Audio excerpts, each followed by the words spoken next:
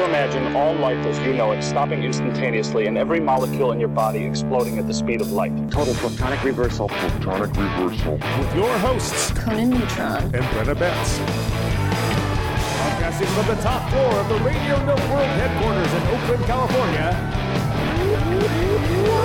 A gigantic middle finger to everything that is rotten about music, rock and roll, and corporate power. I'm from the South. I'm a Southern Belle. Confidence of a hero or a fool. I wasn't exactly certain which.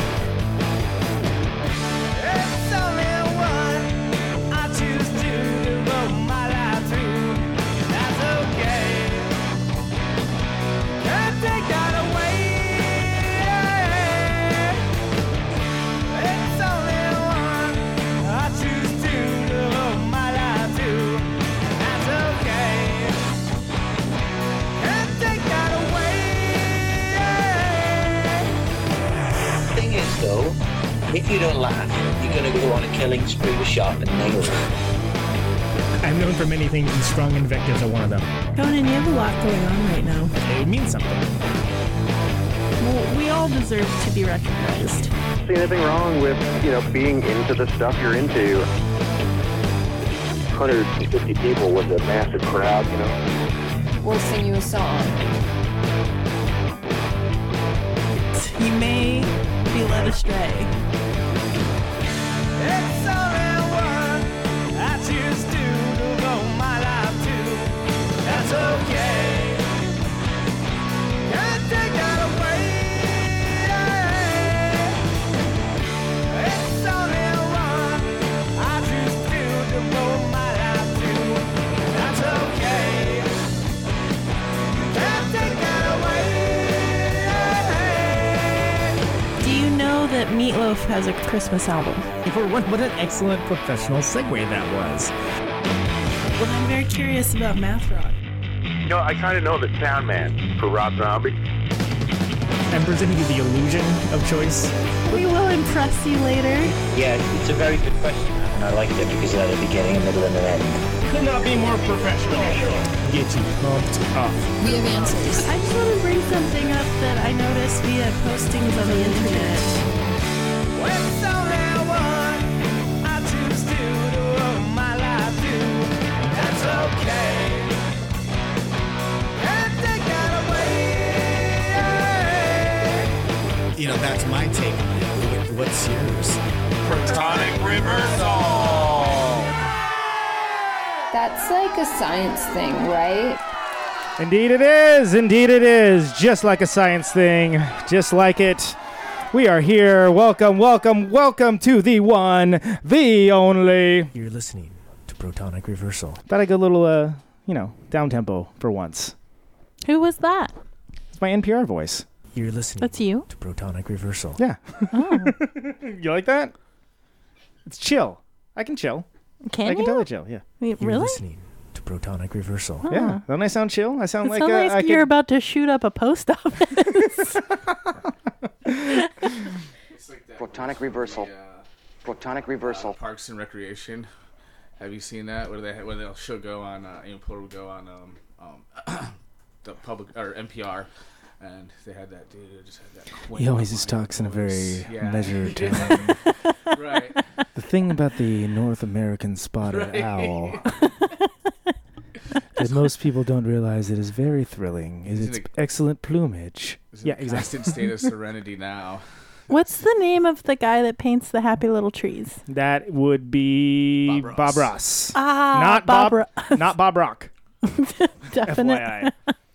Different things. Okay, Bob Ross. That voice reminds me of Bob Ross and his happy trees. Well, if you listen to NPR, there's an NPR tone of voice, to be sure. There's definitely like a NPR tone of voice. There's an NPR inflection. There's all kinds of NPR isms, if you will, to the point that if you actually listen to NPR and somebody does like the Now we'll listen to the world's loneliest saxophone. Accompanied by bagpipe. You're like, oh yeah, NPR. Yeah, it's like freaking Xanax vending machine there, and just like I feel like Garrison Keillor's gonna come on, yeah, and like I'm gonna turn the radio off fucking immediately, and it's like a whole scenario. It's a whole thing. Of course, hey, welcome. This is not NPR. You are listening to Radio Nope, and this is the one and only... Protonic Oh, sorry. reversal. Neutron's protonic reversal. That's right. Protonic reversal. Anyways, And today we are joined by the one and only Jason Myers. Jason! What's up? It's good to be back. It's great to have you. It's the most applause I've gotten in a few years. Thank you. Jason Myers is, of course, a noted author, raconteur, and general, I would say, San Francisco character. And I mean that as a compliment, to be clear. I don't mean that as like he's like a San Francisco character. we need to get Right. I mean, I think that's a good nickname. Because I've known you for so long, so I'm not I'm not in the post now San Francisco character. Right. I mean that's like as that's a classic, a different establishment Yeah. altogether. a classic San Francisco style character. Do you I'm have not a libertarian app owner. Do you have a drink named after you at any local bars in San Francisco? I don't. You should, because that would like initiate your San Right. Francisco characterism. Maybe somebody out there listening, any bartender in training, come to San Francisco, make a drink for me. I when I go in, it's so basic. I just usually it's just a shot of Like bullet, hashtag a basic? shot of I was gonna bullet say- rye and a beer. I don't. Is that hashtag basic? I was gonna go with basic bitches personally. I mean, like, I feel like that's probably more on the lines of a daiquiri. Hashtag basic. Yeah, I mean, Shot in a beer is pretty, like, right. It's standard punk rock basic. It gets you by. It does the job, I guess. It gets you by and it's cheap. It is. Usually. It's cheap. Yeah, I mean, depending on what bar you're going to now. But What's your favorite local bar? Zam Zam. Really? Yeah. On Haight Street? In the Upper Haight, yes. Mm-hmm. It's changed over, like I feel like my favorite bars that were, when I was coming up in SF, just ceased to be my favorite bars now because they're becoming really harder to be there. Harder to stand the crowd? Is that what you're implying? Absolutely. And it's not, I mean, that's where we're at right now, and it's fine. So I found sort of comfort in the non-changing aesthetic of Zam Zam. So yeah. Cool. There's something to be said for that.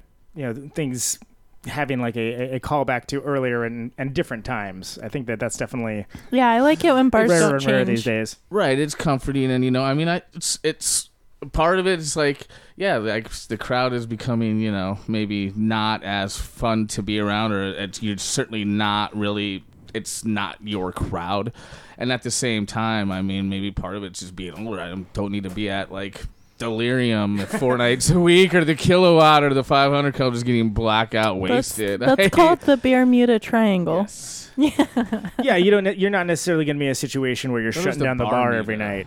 Bermuda Triangle? I don't know. Yeah. I didn't realize there was a standard. Beer meter works too. Yeah. I just heard that from someone. So, of course, before we go too far, I would like to mention that not only is Jason Myers the author of books such as Exit Here and The Mission, there's also the author of the forthcoming book, A Sad History of Beautiful Nostalgia. Yes, and that is coming out February 16th. And this one, there's something a little different with this one than with some of the other ones, right? I mean, there's a slight deviation, if you will, from previous Jason Myers works. Correct? Yeah, I fictionalized myself in the book, and it is definitely. All the other books were geared towards, obviously, a very younger crowd, 17 to 21. Sort of that was like that main target, and this is definitely the characters for the most part are older. A young kind of right. Yeah, and then and then obviously like I'm literally fictionalizing myself in the book, and which seems really weird, and like I don't know how I feel about it just yet, because there's a part of me is like that's just a really kind of narcissistic sort of mood, but that wasn't really the reason why I had done it, but I could see how it could come off, so I hope that it doesn't come off that way. But the reason why I had done it was my writing was stuck, I should say. Right, because on the good side of it, you could be Charlie Kaufman or something, right? You could write something brilliant like Adaptation, which is probably one of the best movies I've ever seen about someone trying and failing to write a book. Right, and for me, it was easier to just go ahead and use Jason as the main character than it was to do a Bukowski and make up an alter sort of personality, who's really not even an alter personality, just an alter name. I just felt like if I was going to tackle this, sort of existential kind of crisis I was having about like me wanting to explore these 4 or 5 years of my life, and I was trying to do it through fictionalized characters, and it was just I wasn't able to write anymore. It was just jamming everything up, and so I decided to come up with this Skullburn series. There was a novella that was released 2 years ago, Skullburn 77, and this is book. And that was something you did on your site. Yep. I just made it through. And not Exit Here Sex Media, but I always want it to be Exit Here's Sex Media, but it's Exit Here Media. Jason Meyer's Exit Here Media, correct? Is that the... Yes, and you can also check it out with Exit Here Media SF. So I have both names working, going to that site, and I want to transfer it, slowly just make it Exit Here Media SF. Do you have a shop, link in your website called the gift shop? So it'd be exit through the gift shop? I don't. But that is... Should. Consider it. You should consider that. I mean, if I knew who Banksy was, I mean, I could... It's not just a Banksy thing. It's like a thing. It is a thing. Actually, which is what he took it off of culture. Right. Like he didn't create that concept. That's true. Definitely. And have it as someone who has exited a few gift shops. I mean, you have no choice in some situations. Right, exactly. A lot of situations. I would say. I don't know though. Do we? I think one could argue that. I mean, do you ever really leave the gift shop? Isn't this sort of like you go into the street? I mean, maybe the apartment or your house is the only way to sort of step away from it, because you go into the street and you're literally bombarded with consumer advertising. Yeah, it's all one sort of pop culture gift shop. Yeah, it's in your face constantly. So you spend more time in that sort of metaphorical gift shop than you probably do, anywhere else. I'm envisioning Billy Corgan singing "The World Is a Gift Shop," which frankly would make that a much more entertaining song for me. Right. I'm not a big fan. We might as well. I mean, he might as well have. He certainly treated it like it. It's right. Yeah, exactly. I mean, we're just. It's like we can't even. It's sort of weird. I think it's like a phenomenon. I think though, where it's, when bands and I appreciate it as a fan to like go and like, oh cool, this band's gonna kind of get back together, they're gonna do 1, 2, or play the seminal records. But at the same time, it's sort of just weird because it's like it's just sort of drawback all the time going to music isn't as good now as it was then, and it's just really this sort of vicious sort of thing in culture and society that we do that, like, I mean, we're from the time we're like, kids, all you hear is that, no band's gonna be ever as good as the Beatles or the Stones, no painter's ever gonna be as good as Picasso. So like, what is sure and right? And so like, we're always constantly like, right? And I just don't think it's like, is it just a sort of discontent with the moment? Or is it just like... I feel that's just aging. I feel like that's something that just happens with people as they age, and they feel that, the stuff that they connected with when they were younger means more than the stuff that happens now. Why? Because it was them. Well, that doesn't make it true, dude. Right, exactly. Then it doesn't make the music made in 1991 when all those great albums, Slint, and Nevermind, better than 2011. It's just different, and I think people are largely afraid of change because it makes them uncomfortable. No one really likes being taken out of their comfort zone, and so you think of the past and you think of how happy you were because maybe you were young and naive, or like you had more energy, or you looked different because you were younger. But like, what are you trying to say? I think like, I'm lamenting on my own thoughts. Well, I think is it more that because I feel like more and more you start romancing, and that's sort of the entirety, or one of the main points of the book is this sort of it says it in the in the title, nostalgia, and it is, so you're kind of romancing the past even though you probably weren't feeling that romantic about the present when it was happening back then. So is it more that we're doing that because we're just afraid to sort of acknowledge that we are older and maybe we haven't lived up to what we thought we were, like hasn't turned out. But instead of embracing like the reality of that, being like, cool, like how do I find the happiness comfort in that? We're like, oh man, it was way better 10 years ago. And I don't know. I'm not saying I don't know if there's an answer to that per se, but it's something to think about. I think that's a big part of it. I mean, we've been doing that, I feel like, for a while, at least a decade or so, where, you know, you can see it in political movements, the Tea Party per se, where it's like this sort of like, you know, they want to just sort of, America's changed so much in their heads for them that they were trying to sort of take it back to this sort of 50s that never existed. I mean, like, it wasn't a happy, great time. That's what I was getting at with the whole, like, I think people lament on the past because they're afraid of change, and then they think about the good things of the past for whatever reason and forget about all the other shit that you were worrying about. Like, and how good were the good things if they didn't keep on being good? Well, okay, hold on. So I think what's important to remember is what's changed now is people are more and more rewarded for nostalgia, because not only do you have instant availability, you have this culture of nostalgia and all this money behind it. So people profit off of this nostalgia. Absolutely. I mean, the digital age has sort of accelerated the anxiety about the present and the future, and it's kind of, I think, made us more sort of disharmonized with ourselves and our own happiness. And it is. I mean, if you were born after 1984, this digital media age now doesn't even give you time to forget it.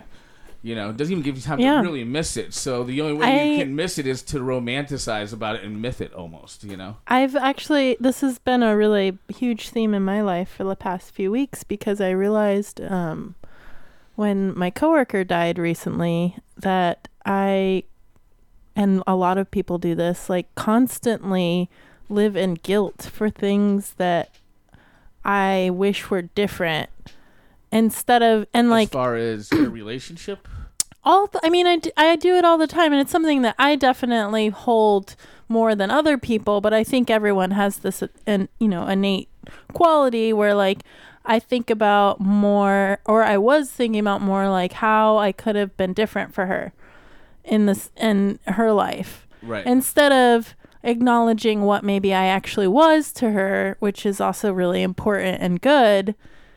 I, was not accepting what happened as what happened, and thinking that maybe if things were different, I could have changed it. Or I think that's valid though, because that's actually a person. I think I'm talking on the concept of, like, accepting change in the sense of, okay, like, well, that person is gone now, and what I have now is a really positive memory of her.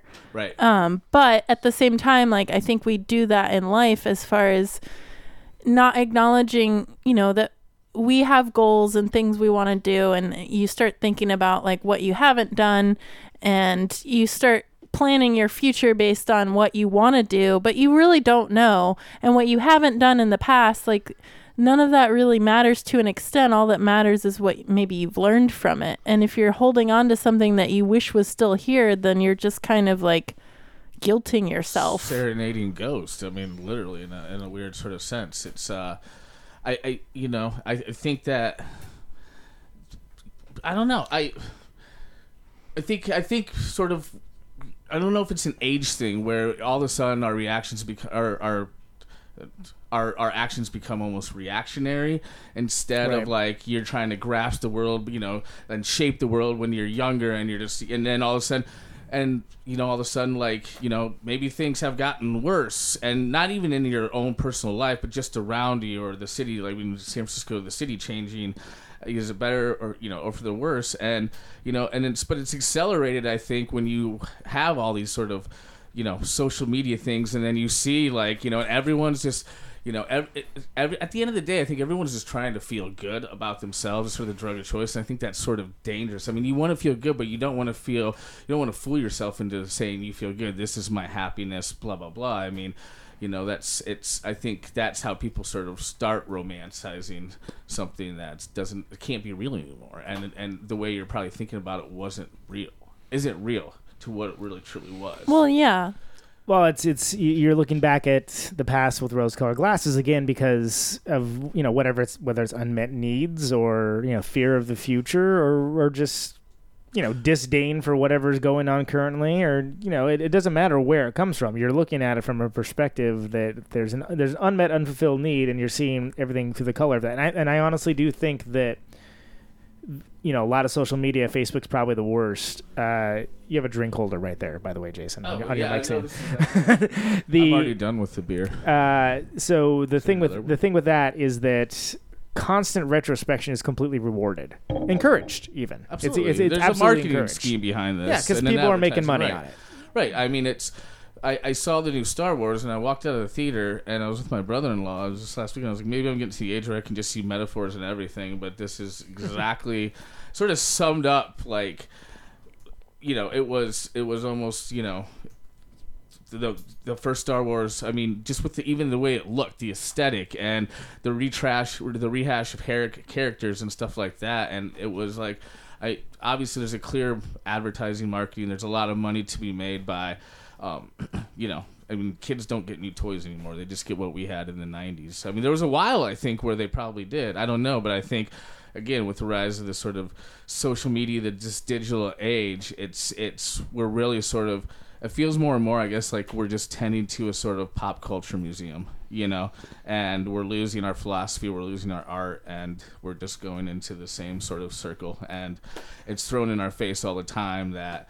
when you see people just posting just stuff, and it's like, oh, I don't have that stuff. And I think it's a sort of in a general, consciousness, I think that can just lead to unhappiness if you are going through maybe a personally difficult time, or something has something, there's been a recent tragedy or some sort of thing in your life. Well, here's the thing in your life right now. This is big business, just as the day was dawning.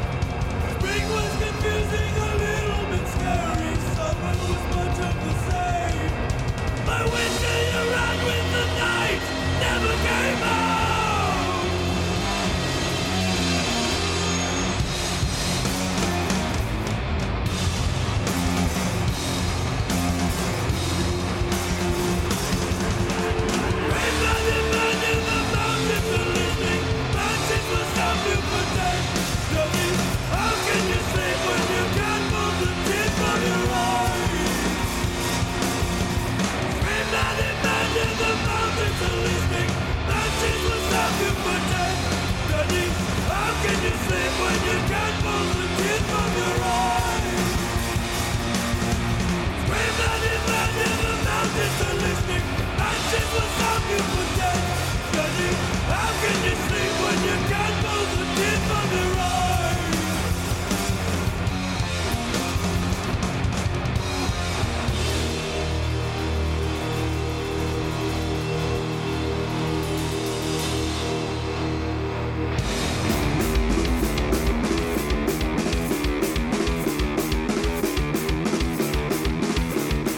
This is the root of our nature. This is how we multiply. Back to the magic weapon.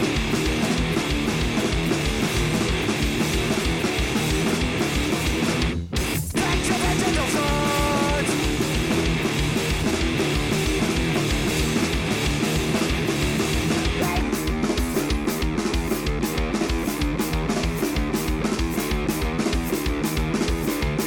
This is the root of our nature. We hate ourselves and don't know why. Aye.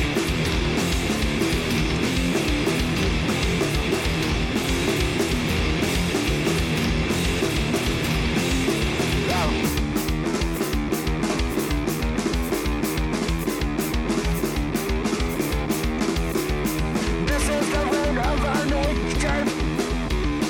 This is how we make it by. No more till we die.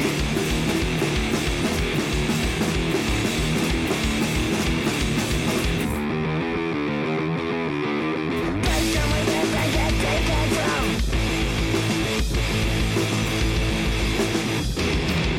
Lie, we live and we die alone. But they dogs working in the night. Never giving you a doubt, putting up a fight. Stray dogs working in the night. Running with their life, will never lose his head. Take and we give and then take it from.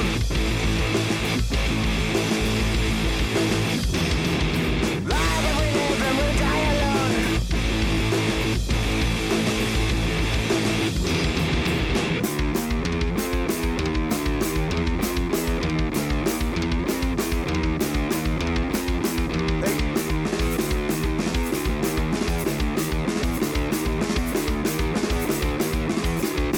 This is the slow elevator.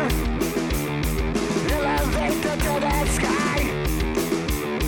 Because I don't know why.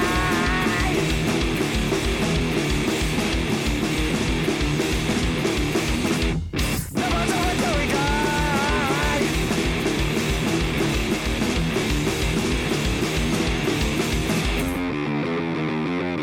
What's going on working in the night? Never gonna give a damn, putting up a fight. Stray dogs working in the night. Running with the flies, all never losing sight. All right, that was Foreign Blows Yeah, with one of The my Root of Our Nature. Before that, we had Just As the Day Was Dawning by Big Business. Great tunes, both. Neither of them very new. But, hey, we're talking about nostalgia, so I decided to bust loose some great nostalgia speaking of jams. nostalgia, I missed the 400 Blows. Yeah, you were talking during the break, Jason, about Foreign Blows being one of the best live bands you've ever seen, right? When you made that list. I remember you posted that list. Yeah, I posted the list up on Next Here Media, and it was I needed to write something, and I was like, what are the best shows that I've ever been to? And I wanted to give context to it. So if you ever really wanted to know what I was all about and into in my early 20s and up to, it was seeing just shredding live bands, doing lots of extracurricular activities, and hanging out with very intellectual, really pretty chicks too. So it was like, it was really cool. Yeah. Win and win. Yeah. Is that a win? Yes, it is. Is it? What happened to all the pretty intellectual girls? How come guys are always afraid of the pretty intellectual girls? I'm only afraid now. You apparently date only by the complete rejects area or something. You seem to have the worst luck. I don't understand. You do? Either that or millennials are just bullshit. I don't know. Which is harkening back to all young people have to be, bad because you're not young anymore and you envy their youth. Right. I I have my picker's broken. But you have to be. I think there's naturally you have to be naturally naturally suspicious though in that sense of just I don't know, like I guess sort of my generation I guess was the one that spent we spent half our lives without the internet, really even cable TV until we were in high school, no cell phones. And then we had this, then when I was I think I was 22 when I got my first email in Yahoo. I still have it. It's keithcalls@yahoo.com. Dang. And, wow. Yeah, and so like I feel like I'm not saying, I think that people do read. I mean, there's been a big explosion with young people in reading, and it's really cool. It is sort of, I guess maybe that suspicion of just like, are you regurgitating something that you just read on a Facebook post, that somebody put like with a quote, or did you really read the text? Because it's not nearly. I mean, obviously, there's a dying publishing industry. I mean, there's So you were talking about that at the BART station. How you feel like publishing is more a thing you do yourself now instead of having a publisher. Well, and hold on. So it's not even just that. It's. I mean, that's relevant to your situation now. Like you've taken more like almost the independent band route and willfully made the choice to take on some of the more, I guess we can charitably say, less desirable parts of publishing. Yeah. And not have the middlemen be doing their thing. Is that a fair assessment, you think? It's a fair assessment. There was... And I'm sort of devolving almost in that, like where I started with a huge publisher, right, which would be akin to a major label, and then like, hey, I'm going to go and I'm going to start my own thing. And it's sort of like, so I'm learning what like most artists learn in their mid-20s about how this industry and everything works, which is, it's fascinating. And again, my anxiety and my stress has come more of the fact that my desire was never to be the publisher or to be, in charge of anything. I've always wanted to be the artist. So there's a lot of growing up to do that I still need to do. There's a lot of maturing in that front, and I'm very aware of it. That's always the case with people. Like you can never like feel grown up enough. I feel like that's. I'm just even that's talking not something about, that's real. Well, everyone always needs to grow up a little. Well, I mean, no, it's real to a very large segment of the country who are like these so self-proclaimed winners, like I do good and I'm an adult and like pick myself and like this is I can accomplish anything, blah blah blah. I'm right here and I can hear you, by the way. Oh. Sorry, Conan. But I mean, yeah. So my whole reasoning for going my own route was. I didn't want to kind of put out a book a year anymore. I mean, that was just sort of like, I felt like that was kind of stunting my growth as a writer. I mean, I liked the stuff that I wrote. Go ahead. Oh my god. I was liking the stuff that I wrote, but I also at the same time like I felt like I was growing as an artist, and that wasn't reflective in the stuff that I was actually writing per se, or the stories I was coming up with. And I just want to like take my shoes off and go dance around. Who's got the joint? You could go your own way. If you could see my face, if it wasn't so shadowy, it'd be blushing. It is blushing. I can see it through the shadows. That's just a sunburn. We got a short distance dedication, Mr. Jason Myers. Jason Myers, going your own way. Going your own way. All right, continue, please. Okay. I kind of wanted to create something sort of, that could be I could sort of rely on as like, because I don't want to get into the world of not doing art as the only thing that I really do, and I once art became sort of this full-time job for me, there's been no going back, but I wanted to be able to sustain that, and I was like just looking at the numbers and looking at what the royalties come out to and how long it takes to make up your advance and things like that nature.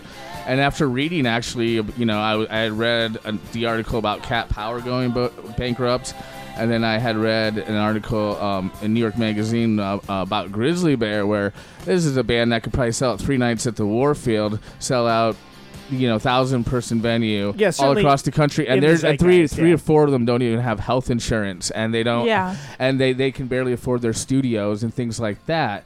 And so that's sad. And it's for me, it was like kind of. I felt like the future, the way it's going to go, I don't know if the big models are going to really work anymore. And I don't think they've worked for a long time. They work for some people. They'll always work for some people. What? But I think you know, if you're lucky, I was so fortunate that I had people at Simon & Schuster who gave me a break, and I had an agent who fought for me, and I'm so grateful for that. But when you go into sort of the reality of like, it was like, okay, I probably, I don't know if I'm going to gain how many more fans at this moment in my life if I go into another 2-book, 3-book deal. So why don't I just go start my own thing with my fans, and that way I can fund something that I really believe in that way. And so it's like I can use that that money to fund, to fund publishing, and I could put out other people's stuff. I mean, some of the stuff that we've already published on a weekly level, I've been a huge fan of. I mean, Raphael Vigilantic's pieces. I mean, I've some of the best stuff that I've ever read in my life, and Chloe Newsome and people like that. So you're almost like creating the infrastructure, not just for yourself, but also for others that you feel are, like-minded and doing art that is.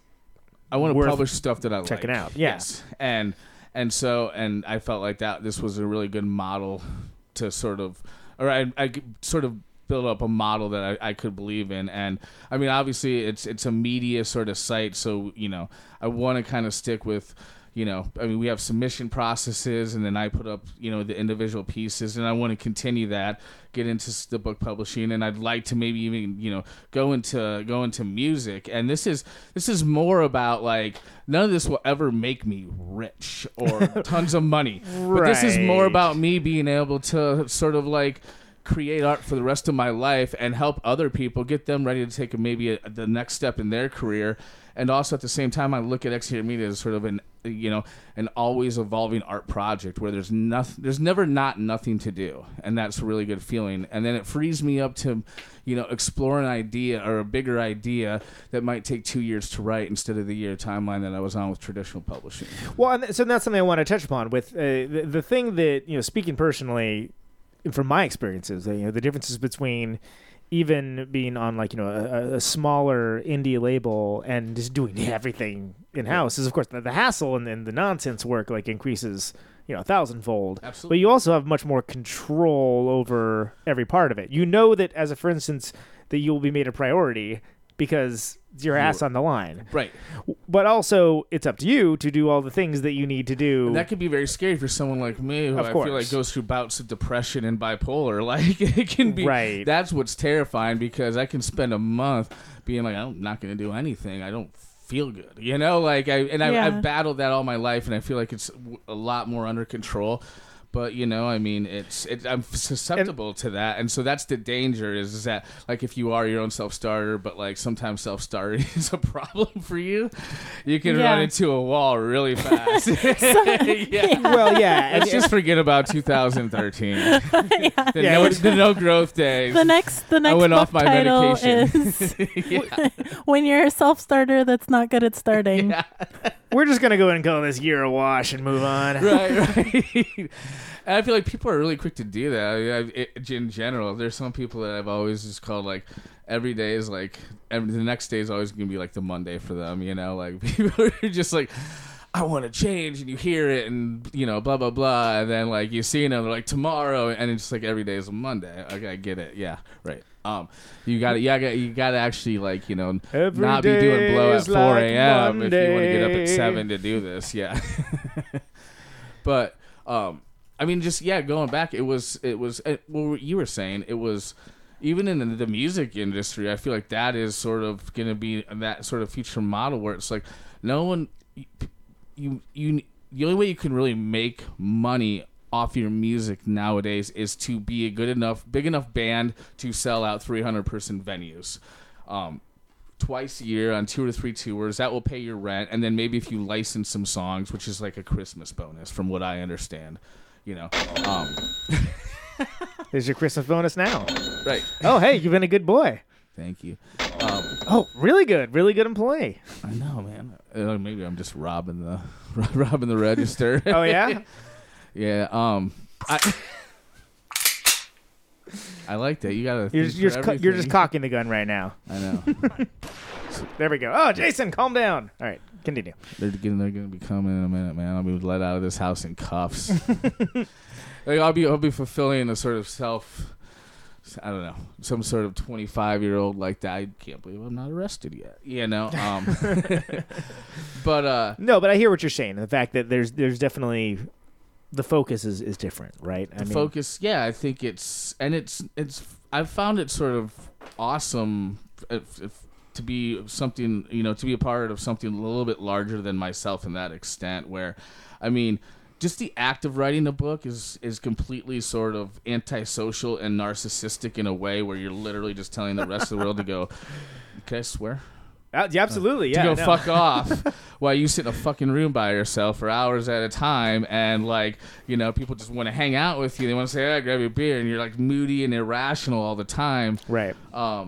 So it's so like not having to do that once you're, and it's like Blazed was the sort of the instigator of all this, and I touched on it the last time that I was on your radio show. We did, and that was quite some time ago. So Blaze is just for those that may be less familiar with their work, and again, for those that want to know more about all things Jason Myers, you can find him, first of all, on Twitter and Facebook and whatnot. But Jason Myers, exitheremedia.com. I'm going to go ahead and throw that in the chat room for anyone that wants to check it out. But Blaze... Yeah, it was... So, after... Just a quick recap of everything. So, Exit Here came out on Simon & Schuster, and... it didn't do anything for about 2.5 years. About a year and a half after it came out, or a year after it came out, I signed a book deal for The Mission. So both of those book deals were, I got very sort of small advances. Actually, here just blew up. The Mission blew up. Then I got a very large book deal for the next 2 books. Those I've done very successful, and they haven't been Exit Here and The Mission successful, but I think they've been successful in the long run.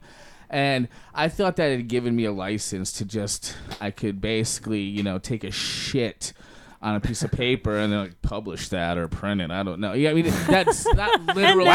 And now you're your own publisher. Right. There's definitely. I feel like I definitely. I mean, I can recognize that flaw in myself, where I definitely got. I believe more in the sort of the praise of myself, that I was never that person. I was never that guy. It was like. I remember the James Morgan character in The Mission. He's a recurring character in all these books. He was like, that's who I wanted to be. And like, I felt like there was some sort of weird thing where I was like slowly becoming that. And so it really, I made a couple sort of mistakes along the way as far as content that I turned in that weren't good things. They were okay, but they weren't good things. And so I hit a stall point in 2012, right when Run the Game came out, where I didn't have a book deal. I was terrible with my money, so I had blown through a couple $100,000, like. But you're definitely over 4 years. You're doing wonderful with the candor, I'd say. I mean, Jesus. Right. And if candor could only buy burritos and rent. Right. Yeah. I will say this: I was always good with paying the bills, but I didn't have much else besides that, and it was sudden, so I felt it. Like, it was just a suddenness, and it was like, holy crap. Like, and so I was like, okay, I need a new book deal. And I had just had 2 outlines that were just rejected. And at the time I was like, what am I doing? Like, I'm a great selling author. And then it wasn't until a year or 2 ago when I like sort of re-looked through that, and I was embarrassed, and I wish that I wouldn't have been that jerk. But anyway, with Blaze, it was like I knew that I could sell this outline, but when I was writing the first 2 drafts, I didn't want to write this book. I didn't want to do it. I was done for money. It was done for me to survive, and I didn't want to do it. But I couldn't reverse the book deal unless I was willing to pay all the money back right in one lump sum, which was already gone because I was that bad with my money again. It was like sweet. I've been struggling so much. Here's money. Oh, cool. I'm gonna go travel. I'll be in Vegas. I'm gonna be in LA, New York. Yes. So Good timing. I couldn't pay back, and so I But then I had this sort of epiphany with Blaze where it was like, well, I have nothing left to do, and this is where this new book comes in play, because it's about a writer named Jason writing his 6th book who's turned in 2 crappy drafts and has a week to do the last draft. So with a week left, I literally threw a grenade and blew up the entire sort of idea that I had come up with Blaze and started from scratch. And I wrote it in a week. And I enjoyed it, and I thought it was good. It needed to be a couple more rewrites, but I had given that right up as far as an artist by, I like finally came to a point where I was like, oh, I can make this great. I mean, it's like there's nothing in the contract that says that this book has to be specific to the outline I turned in. Like the main character was the same and everything else was added in, and so like that sort of that's when I started thinking about the sort of sustainability of my life. Like, do I just write for these, 2-3 book deals that will pay me what breaks down to, $30,000 to $50,000 a year, which is okay. But after your taxes and your agent cut, it's more like, if it's a $50,000 deal, it's more like 30, and a $30,000 deal is more like 18, and that's for art. So it's still phenomenal money. The fact that someone's gonna give me that for the and of course that's the other side of it, is that someone that has never had those opportunities is going to look at it like, what the fuck. Absolutely. And it was just about me sort of taking that control back, as far as like, am I like, what am I going to do? I have 2 choices, and the 2 choices are, or 3, there's 3 choices. One, it's I can go into the sort of private sector, working 9 to 5, blah blah blah, and maybe write on the side. 2, I can keep just sort of pushing out these YA books, essentially just YA books, one after YA being young adult, right? And get that just enough to get by for the year. Or 3, I can start my own thing, and the good thing about 3 is that I can always go back to the other model. I can always publish something with traditional publishing, but 3 seemed like the best way. Seemed like a great thing for me to just become a part of something bigger than myself that I believed in, and with like-minded people that I can help them put out their work, their stuff, and 2, it gets me off that timeline of doing something like letting my art grow. So it's like, when you just start writing for a paycheck, you just become a magazine editor, like it's you. Right. You're not an author in that sense, and so this just even though I don't expect this book to sell nearly as well as the other ones, the return on this back into Exit Here Media, which is what I'm going to fund it with, really the book only needs to sell about 1/4 of what it was just to get that, and it all goes back into the company. Well, and so that's great, and that's a good follow-up question for that, because you sort of change your expectations, I suppose, to a certain degree, to be realistic for the situation you're in. You're not going to have that large marketing budget. You're it's going to be basically solely based on word of mouth, which is a huge gamble, because the myth is out there that, good stuff always rises to the top. No. I mean, no. I'm going to say that poop also rises to the top. Yeah, I mean. I like that. That's one of the better analogies. I've never actually put that together with that. Yeah. It would be not. There's so many old people I wish I could say that to now. It's at best a dubious claim, and I think that especially dubious claim. I think you mean dubious. I think you mean doo-doo. I mean, well, I think there's doo-doo. There's not even marijuana in this room, guys, I swear. But really, what I'm talking about is the like poop joke. It's almost like taking a bigger gamble on the work itself, because it has to spread somehow, and don't even dare talk poop about that. It has to spread somehow. Are you taking a bigger what? Well, it's. I'm ignoring you now.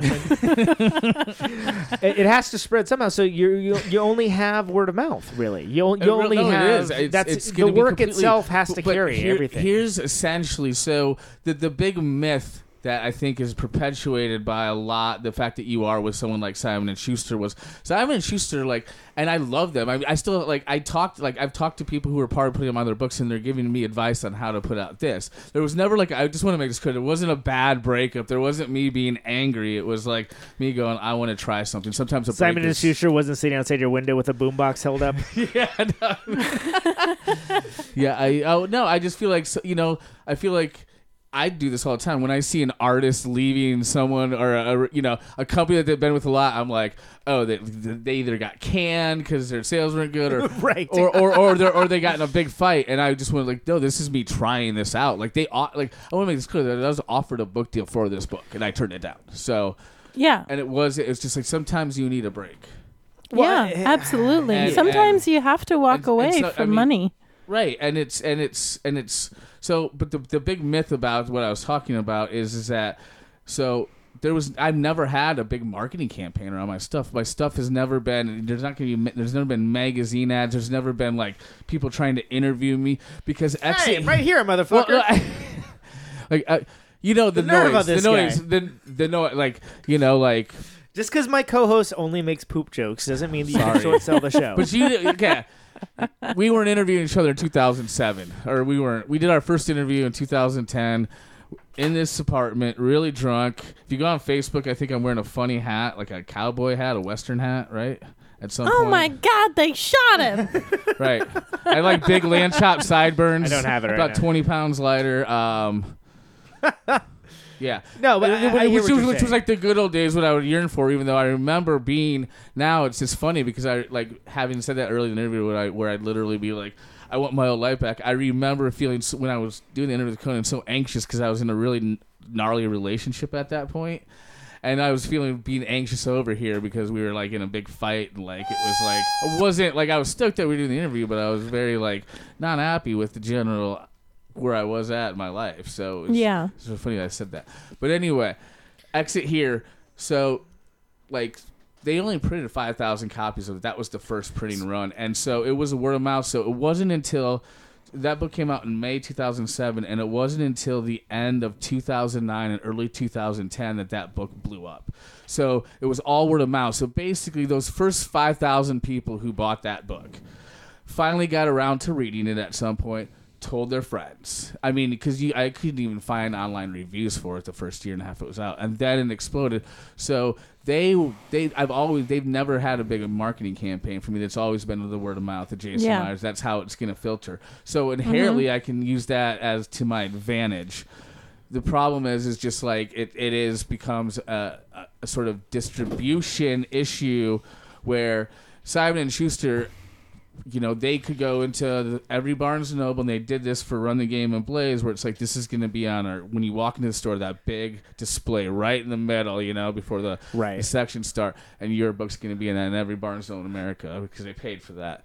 That is something that, that's where that disconnect's going to happen. But I personally, and maybe I'm alone on this, but I kind of notice those displays and then walk right past them. Absolutely, but we're not. I mean, we have to kind of think fundamentally accept that we also there's people who don't, and I found books that and way. I don't buy a book every week either. So right, and it's also I don't watch I don't watch garbage TV. You know what I'm saying?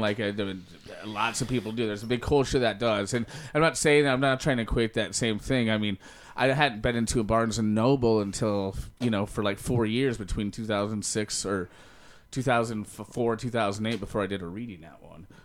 Yeah. So, but there's, when you have sparse locations and you have places like Arkansas and Texas where Barnes & Noble and a strip mall is the only thing that you can get a book at, it becomes very sort of, that's awesome that they do that, and I won't be able to do that. And I put it this way. So what has changed with music is the instant availability and distribution of music has made it that some kid in rural Alabama has just as much access as someone in Brooklyn or San Francisco or whatever. It doesn't matter.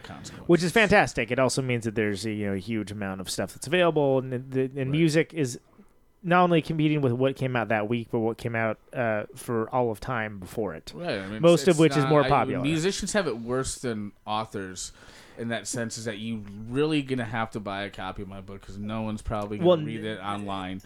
And no one's going to post it online. So you have it worse. And like I feel so bad for a lot of musicians because they make a record and they either go into the hole a little bit with their record company or they well, I mean, Sub Pop's probably giving some bands $1,000 to make a record. But that's increasingly rare. Too. Right. Or they fund it themselves, and they're really not. It's rare that they're even going to break even on that, or very rare, or get more money. And that's a physical product they put out, and that just sucks. And so, like, then the only revenue streams that become available after you've literally sort of devalued an entire sort of a revenue stream. You've annihilated a revenue stream. So the only two are touring and licensing songs. And licensing songs, again, people think, oh, I'm gonna get so much money. It's like a Christmas bonus. It means you can eat like out 3 nights a week instead of 1 night a week for the most part. And then and then touring, but even then it's like you have to be on the road 4 or 5 times a year. Right? Getting that Mario Brothers Skrilla. So what I actually was gonna finish saying is that with music there is that instant availability, sure. But people don't consume books in the same way that they consume music. Books require much more, and one can argue that to be a true music fan, you need to spend more time with the music and pay more active attention to it. But with books, it's not like throwing it on TV. It's not passive entertainment. Right. It's active entertainment. And it's also something that has gradually made its way to the digital. Sure, there's Kindles, there you got your e-readers. I mean, speaking personally, like, there's an iPad app that has rekindled my interest in comic books because I'm like, oh cool, I don't have to keep like boxes and boxes of like things I'm like never probably gonna read again. Fantastic. It's but weird. I still can't. With books, I still want the book. Right. I haven't made that jump to being an e-reader. And I run half this shit on electronics. Well, this what we're talking on right now. Again, I think anytime that there's a sort of a market to sort of a market that says I want to do my own thing, and so there are companies out there now. So I'm publishing through Amazon Create Space, and what that is that it's a print on demand. So I paid for the cover art that I had my friend, one of my best friends, who I love his art, which looks great, by the way. Thank you. And then I brought in my own editor. And so they print on demand. So instead of going like a traditional publishing, going, we're going to print 10,000 copies of this book, and then after they pay in advance, and then only 2,000 of those move, and then they're stuck with all this stock that costs. The most expensive part about publishing a book is the printing of the book. And so the most expensive part, the majority of it's stuck in a warehouse somewhere. And that's how they lost so much money over the years. Well, now, like, this book will not exist in paperback unless somebody orders it. You have to order it, and then they print it. They print it, and it ships within 2 days. Interesting. So what's the overhead for that? Is that the overhead? So the book is it's $20 book, and so they'll get 11. Tell us more, Jason.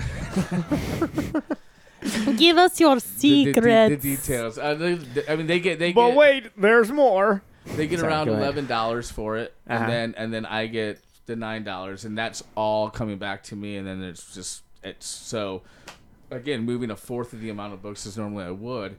But you also aren't like, since you wouldn't be you'd be basically in charge of distribution. You don't have to find a place to store a room full of books before they sell. Yeah. Nor do you have to like own a garage so you could fill your garage with self-publishing. Before this sort of development of companies who are willing to print on demand was you basically paying way too much money, someone ripping you off to print 1,000 copies, and then you had to store them somewhere, and if they didn't sell, and you would never get out of the red. And they probably were not going to sell. Right, unless you were some self-help guru that got big in the 90s. No. Like, it just wasn't going to Little happen. Miss Sunshine. I think I would have been a good self-help guru in the 90s. Well, there's a whole thing about Chris Hedges writes a lot about positive psychology and how it's really just sort of turned us into this sort of like... I'm very motivational. Come on. You said that with like Lead by an example. iron fist. Yeah, look, hey, Come on. hey, not to make this about me, but I consider that a direct challenge. Look at the product speaks for itself, right? Look at the output. Look at the output. You do put Well, a lot of work into things. And well, that's also a nice way of saying like, yeah, we really saw them up there playing. Like, but put a lot of work into things, and it generally achieves the objective. But that said, no, I mean like you put in a lot of work into things that exist now, like the radio station we're broadcasting on. Oh, absolutely. Sure. With I'm a fan of Conan. Like, I became his friend through being a fan of his music and seeing his band. Let's make this clear. That's what every Replicator show sounded like, by the way. So on that list of the best shows, lots of golf claps. On that list of the best shows I had seen, I went to the daytime Replicator Big Business show at the Hemlock, which is still unbelievable to me that show was at the Hemlock, because Big Business was soaring, and Replicator, who I came to find out was this seminal, just awesome, amazing band. It's awesome. And so I became friends with Conan through that. So when Conan tells me, so that right there gives that a value. So when Conan tells me he's doing something, I am going to explore that. I'm going to follow that, indulge in it, because he's built a track record with me. So I'm basically asking my readers to give me a chance. Yes, like, don't think that like my writing like has turned, like I'm not with Simon Schuster anymore. Like I'm saying, like, I feel like I've earned your trust through 5 books, and I hope you trust me. So please, like, at least give this a chance. That's all I'm asking. And maybe even someone that really likes the book Exit Here, but hasn't bothered for whatever reason to dig into the rest of it. They're like, hey, if you like that, just know that like it's coming from the same sort of place. Well, literally, I mean, the fictionalized character Jason in the book wrote his big book was Enter There. You know what I'm saying? I can't get more obvious. Yeah. That sounds like the GoBots version of you, like this like Transformers and GoBots. Like, well, what can we do without getting sued? Right. Make the font look as close as you can without being litigious. That did become a thing where I found that out really fast. So the first story I ever wanted to publish for Exeter Media and let people download. Yeah. Price was a short story that was in my second book. Let me download the book. It was in my second book, Drinking the Bacon, that was never published. But I one of the characters was James Morgan, and so I used him in the mission. And so Simon & Schuster had passed on that. Yeah. And Simon & Schuster had passed on that book that the short story is a collection of, and so they threatened to sue me if I had published that story by itself. So they ended up publishing a digital novella of it for me instead. But they threatened to sue. So like, if I'm going to sell anything for profit, I literally can't probably talk about being the Exit Here writer. I have to be entered. Wow. Yeah. Okay. Wow. Or if I don't know if it's. It's a 50-50 legal battle, you know what I'm saying? But like I don't have. They're owned by CBS. I don't. That's definitely. Can't go up against that. I can litigate for about 3 weeks. There's a really funny Todd Snyder song where he tells a story about Garth Brooks stealing his music, and it's called Beer Run, and it's a really funny story. You should check it out. Rob Sheffield, the music critic, he once made this amazing claim, because music criticism writing is terrible these days. It Sheffield, sure is. Sheffield, he made the claim that it was genius, that the only reason why Garth Brooks was good was because there was such a big absence of Bruce Springsteen during that time period. That makes a lot of sense. That makes so much sense. Right. Only a genius like that could do that. That's a lot of. That's okay. Really. That makes a lot of sense. Yeah. I'm into that explanation. Right. Yeah, that works. That does work. The boss. I mean, he's called the boss for a reason. Yeah. Someone else came in and tried to boss a little bit. Right. I mean, he just must get. I think now he's just waiting for the primaries every year, the political season. Like, it's like, I don't need to put out an album. I just need a Democratic candidate. Like, that's my tour, the primary states.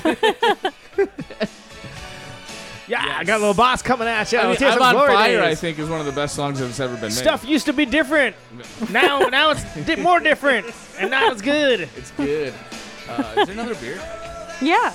Yeah, why don't we... I'm not going to go out on the boss. Come on. Okay, so... I do like Glory Days. I think this is a good song. I like a lot of Bruce Springsteen songs, but... Right, I'm on Fire. Here we go. Oh, yeah. The creepy one. What about Poison Hey, little Control girl. Center? Is your daddy home? We can do that. Right, and so that hey, video... little girl, is daddy home? So the first... When I was like 9 and I heard that, I was like... seems weird. And I knew that then. And then it wasn't until I was like 20 that I was actually okay with that. Like, then I saw the video. It's still weird when you're 20. Yeah, but at least I had seen the video, so there's context. He's like a car mechanic. It's really bad. Daddy is like her husband, but like still weird to call your husband daddy. I don't really get that whole thing. I'm gonna hey, Daddy. I think I'm gonna go ahead and say that would bum me the fuck out, to be honest. Honestly, I think if you look at that, I mean, like Springsteen, like he was definitely drawing on this sort of nostalgia people had for the 50s and absolutely. 60s. Oh, absolutely. Some people did talk like that. That's true. Yeah. And one of the reasons that I do like the song "Glory Days" is because it is exactly that. It's like somebody sitting there reminiscing. Oh, stuff used to be better than it used to be. But then also like not taking stock of the current situation, which ties back to the earlier theme. Yep. And we'll be right back. This is Pacific Sunrise, Poison Control Center.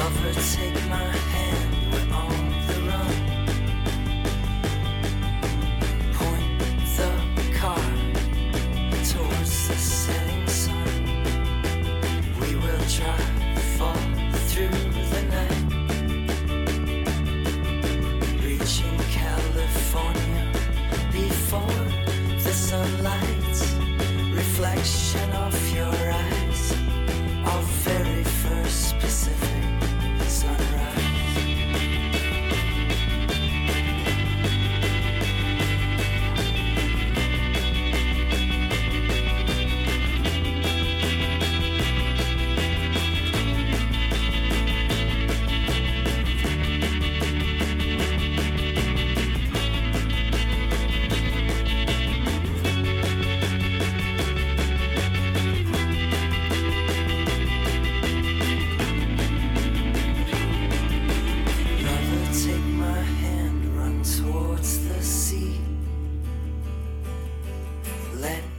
Convict our entire bodies. We finally found a place where we could hide, where there's no prejudice, only pride. There's no ties, it's only the tide of our very first Pacific sunrise.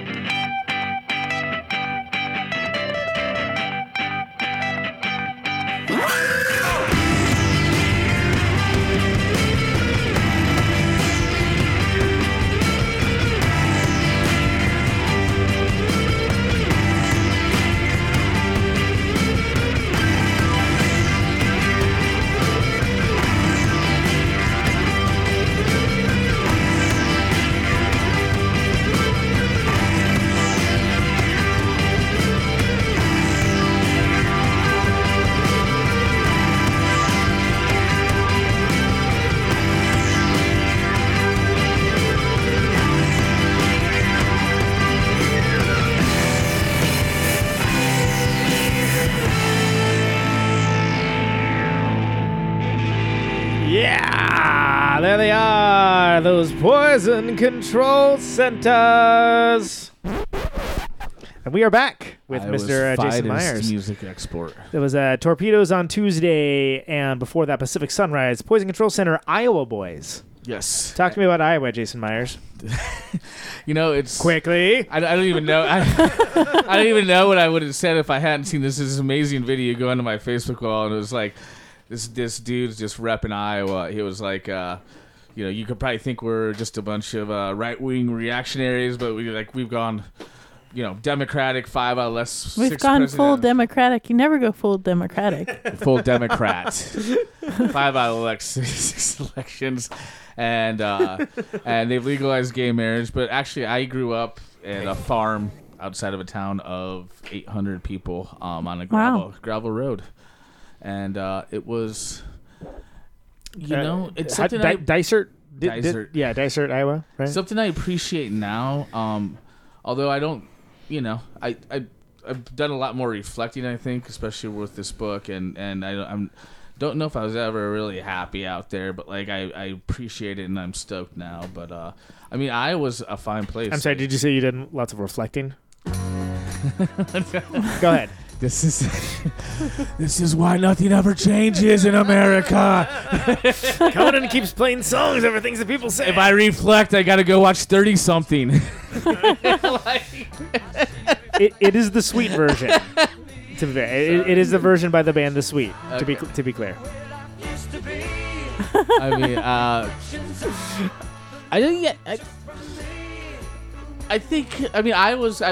I think it's got a great progressive sort of streak in it. My gray streak, like how progressive. I think the Democrats and the left are very, very populist and progressive there. They're left. They're left of the left. They're left of Hillary Clinton. The Clintons aren't their cup of tea. It's Tom Harkin, right? Exactly. One of the most harkening back. Harkening back. We'll be harkening back with Tom Harkin on Neutron's political radio. And there's an element of there's an evangelical presence there that is very sort of. I think it's a little bit scary, not in the sort of militia reactionary abortion bombing way, but it's scary in that sense of I don't think that they think of a larger context other than their own sort of short-term sort of ideas, like the fact that Trump and Ted Cruz, and maybe it's just the options that they're given, but that is sort of that reactionary sort of crowd that right wing where they have their community, but it's they feel excluded, but they're the exclusive people. I met these guys on the day before Valentine's Day, a while ago, not last year, maybe the year before. And they were from Des Moines. Yeah. And they were trying to convince me to move to Des Moines. Did you I think for selfish reasons. You think? They have a crush on you? You think that might be possible? They got me very drunk that night. I think that one of them might have been trying to take me home. Didn't we? This seems familiar. Did we talk about this in the show before? And did I react exactly the same asshole way? I think I did. Right? You may have. It was before I was on the show, but not very long before. I think you told the story at least, and I'm pretty sure I reacted almost exactly the same way as I did just then. Maybe they really wanted you to move. Well, they told me a lot of really nice things about Des Moines and the fact that there's a culture of hipsters there that's growing. Yeah, there was this. It was appalling. Vaudeville News. It was appalling. It was amazing.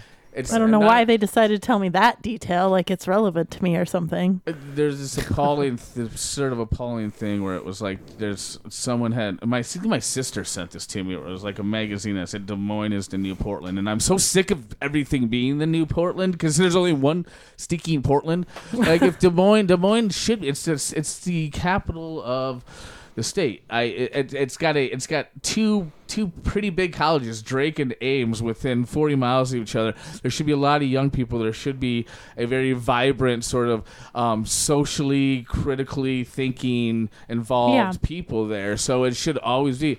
But if it's again going back to this whole idea that why are we holding anything that can be new and fresh to some sort of the standard of something else that it's not it's literally not it. Like, everything's in New Portland, Austin's New Portland. Like, why can't it just be, wow, this is a great place? And I know that the people just, it creates a media buzz. I get that. I understand that. But if you honestly think, I was just in Portland last week, you honestly think Des Moines and Portland are in the same realm, give me that Xanax. I want to go to the NPR. We'll get the Xanax.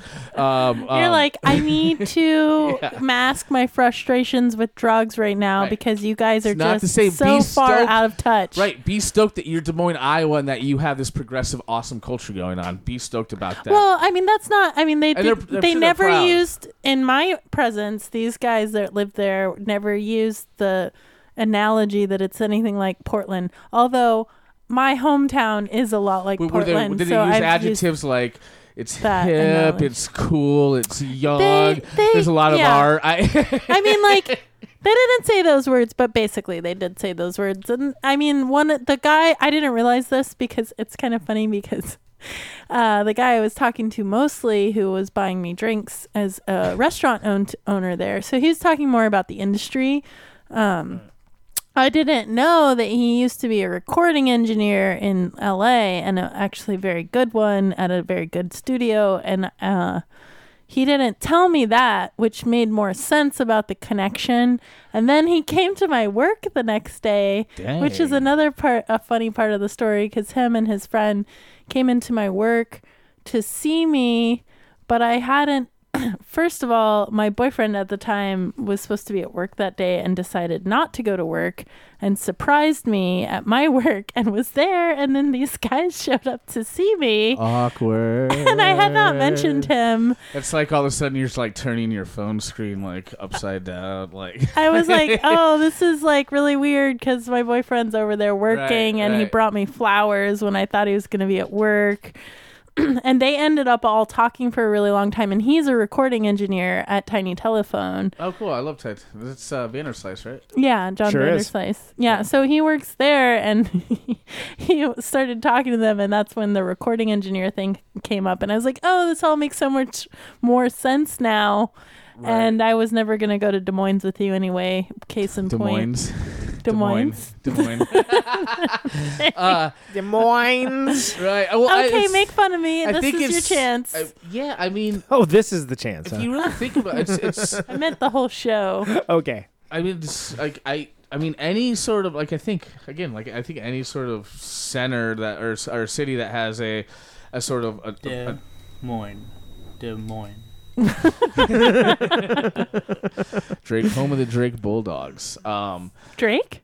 Yeah. Hotline Bling? What's that? Oh yeah, no, I mean not the emo rapper.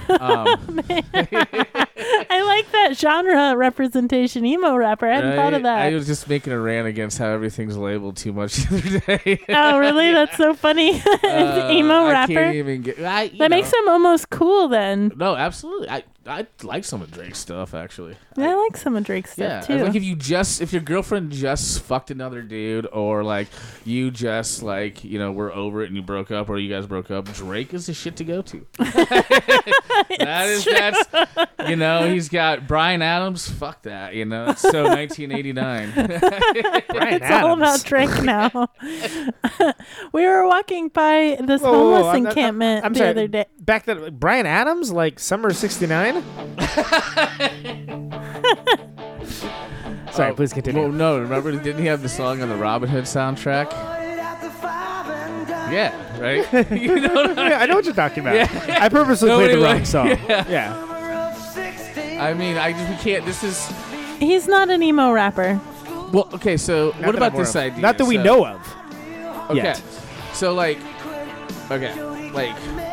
like this is sort of like that. You keep playing this because it's like this sort of nostalgia that it's we were another talking baby about. boomer nostalgia. Yeah, right. But like interesting. It's like exploring that step further. So it's like I feel like when we were talking about earlier about the digital media and stuff, I feel like our minds have become sort of almost unsophisticated enough to understand irony, meaning that so nostalgia has become so prevalent because we don't even get irony. So I was watching this interview on ABC I don't know, maybe like a few weeks ago, and there was a guy asking Dick Cheney. He was interviewing Dick Cheney what he would do in Iraq without any irony at all. Like this is a current interview, and you're Right. like, wait, what? Like you had 8 years, Right. and like without any hint of that, and so like, sort of like, or when you see like 28-year-olds who like yearn for the Ronald Reagan presidency. You weren't alive, so like at some point, I think what's gonna happen is that you're gonna see people like who are nostalgic about something that happened recently, and then that recent moment is really sort of nostalgic or it was born in like a moment of like we met at a club. So toying with this idea of kind of that advertising, if you can convince you to miss tomorrow, that's going to be the next great idea. Right. And so I've been working on this story about that, and it starts kind of with these 2 kids who are born in 1992.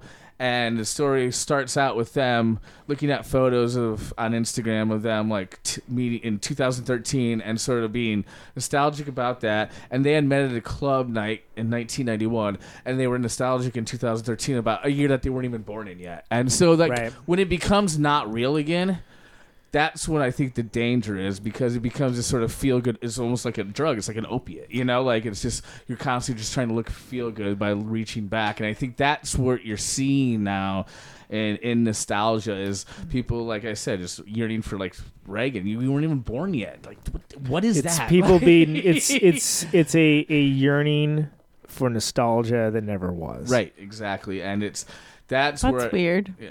That doesn't make any sense. Well, I know. It's but really common. No, it does. How many kids? How many kids did you grow up with? Go, I was born in the wrong generation. You're like, why don't you go ask your parents about the 70s? They too were drinking shitty beer in an apartment, listening to bad rock music. Well, I mean, but people are like that, Well, I've even seen that with music, with people that like fetishize certain bands or say, "Oh, they're the best bands I've ever." I bet they were the best band that ever was ever. I was like, actually, they kind of sucked. Like, I mean, it was fine, but like so and so and so and so like blew them off the stage. Like, we get out of the moment that like not I saw those Vietnam shows or played that show. Like, and like that's a real thing. Whereas if you weren't there, then all you have to remember it are, what's perceived as the memories of it. I mean, I look at which is framed. I saw the Woodstock documentary, and that's the last place I ever would want to be. It would have been cool to see Hendrix and Mountain. How many of those kids weren't wasted? I mean, I've been to festivals wasted, and I'm like, don't remember it's anything very about blurry. it. Like it's like I was, but they didn't have cell phones back then. I'm so pretty like, sure I was there. Right, right. Hey, I got a joke for you. How many Vietnam vets does it take to change a light bulb? How many? You don't know. You weren't there. Oh. I thought that you were going to say something after how many. That's what that pause was. Oh. You're like maybe asking yourself. I was kind of like, well, where is this going? I'm just going to ask. It's going to a cranky joke.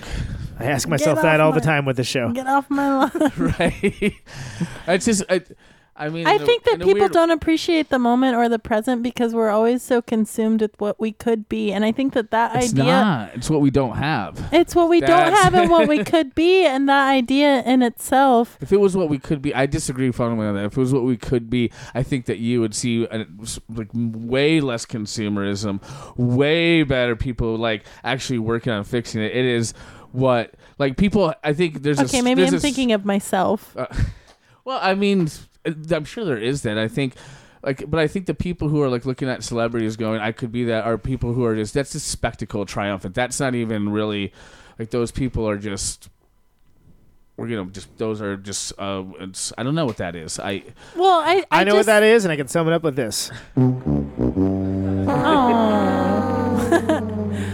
I just feel like people don't.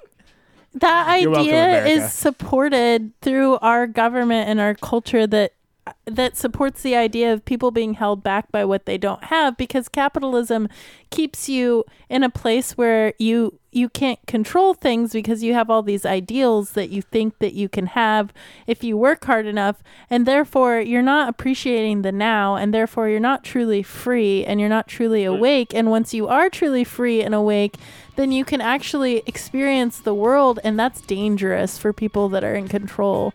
That's dangerous for people that have money.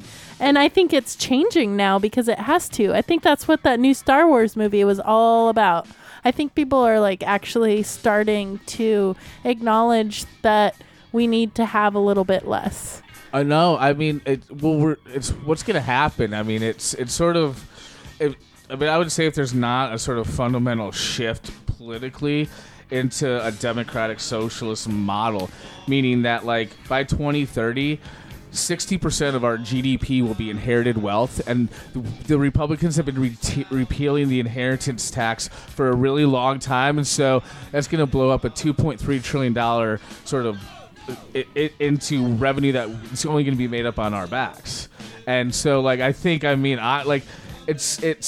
sort of weird that like the capitalists don't themselves get that regulation saves them from major revolt. I mean, like that is even though the crappy regulations that we still do have, like, are keeping us enough to sort of like from being like totally going like, wow, you're totally fucking us over. And I think, and I think the sort of, I mean, like, the Western liberal sort of democratic or democracy idea says freedom in the market, and it becomes this sort of like vulture consumerism where it's just like, it's like you are, I mean, you saw the 90s. You really did. Naomi Klein in No Logo talks about this. It's a great book.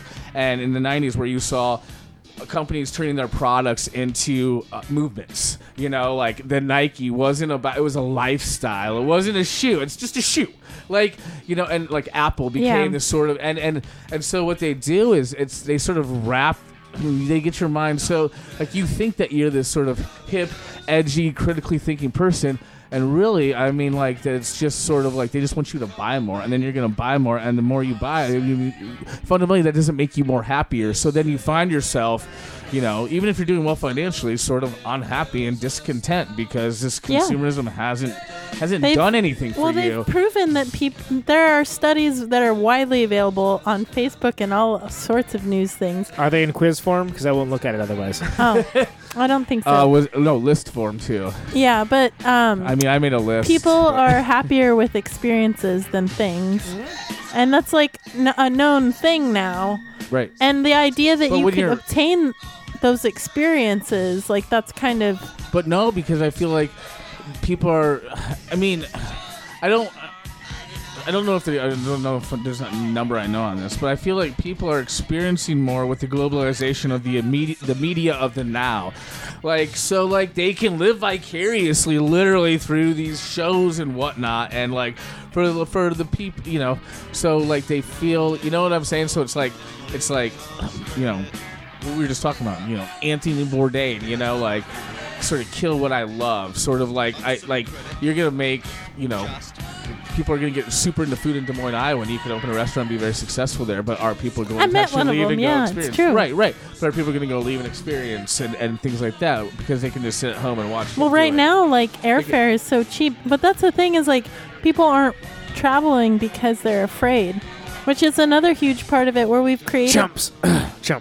Well, we've created this image of like terrorism that keeps people from going places because they're afraid of the possibility of being attacked or killed. Which anyone can walk into. I mean, we have a terrorist problem. Exists. We always. So I just like to point out that in this entire conversation, that was Gang of Four with Capital. It fails us now. Return the Democratic gift Socialist branch. Yes, Return the Gift, and they stuck a dollar bill in every album. Yep. Yes. Please continue. Does anyone still have that dollar bill out there? I bet they do. I'm gonna say they do. I kept that for like 6 years, and then one time I was just didn't have any You were money. I really needed a Coca-Cola. I was like,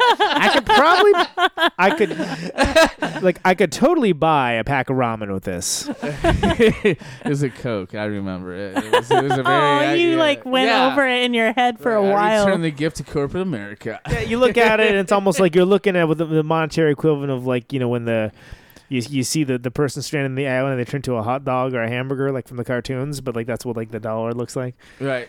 You don't think of it as like an artifact. Oh, it's a cool musical thing they did to really right. Where's my dollar on capitalism versus socialism and the class distinctions that we have. They're so unfair in this country. It's more like, I could totally buy a Lamanita with that. Right. Buy 10 of these albums, I can buy a burrito. Right? That's Reaganomics right there. Like, That's true. Nonsensical, and you're only poor. Like, I think I've got your economics lesson right here, actually. Thank you, so Gang of true. Four. Yeah. Well, I'm going to Egypt in 6 weeks on a spiritual tour of the pyramids, like up the Nile.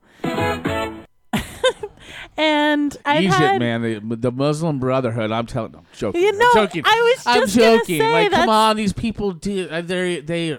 I mean, I they don't wanna love go, Westerners. They're Right. happy to have tourism. I mean, we can even talk about ISIS and them being almost using the Israel model. They are like Israel, but I don't want to go there. Like I shouldn't. Well, I actually have like really I know we strong did the feelings. NPR bit when we first started out, but this is not actually NPR. I have a book coming out in like 3 weeks. listening But anyway, no, go on. Reversal. Or Egypt. No, I was just saying, like, people, for one thing, flights are really cheap right now because no one's flying because Yeah, people they are. keep blowing up airplanes.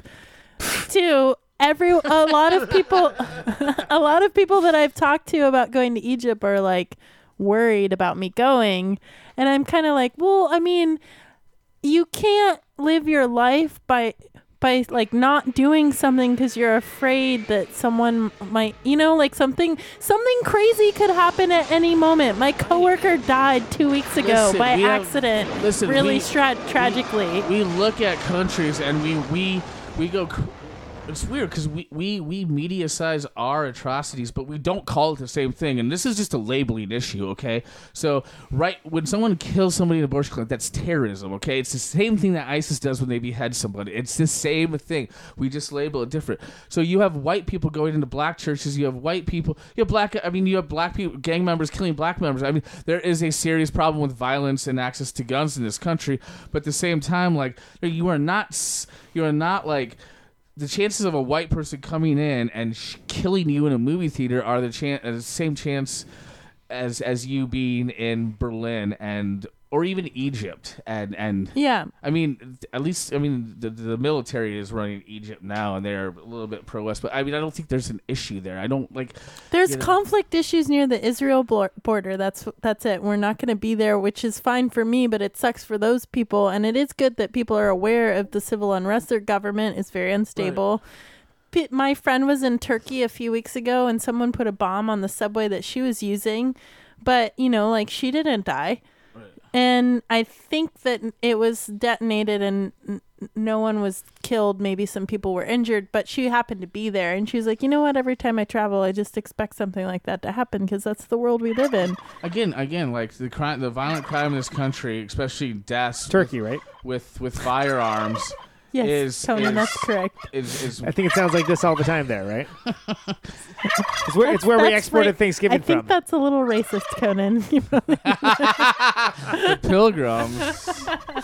Who are you calling Jive Turkey? Yeah. We can start with the gentrification with the Pilgrims and the turkey. It's just, that's a Turkeys are gentrifying all sorts of neighborhoods these days. Right, exactly.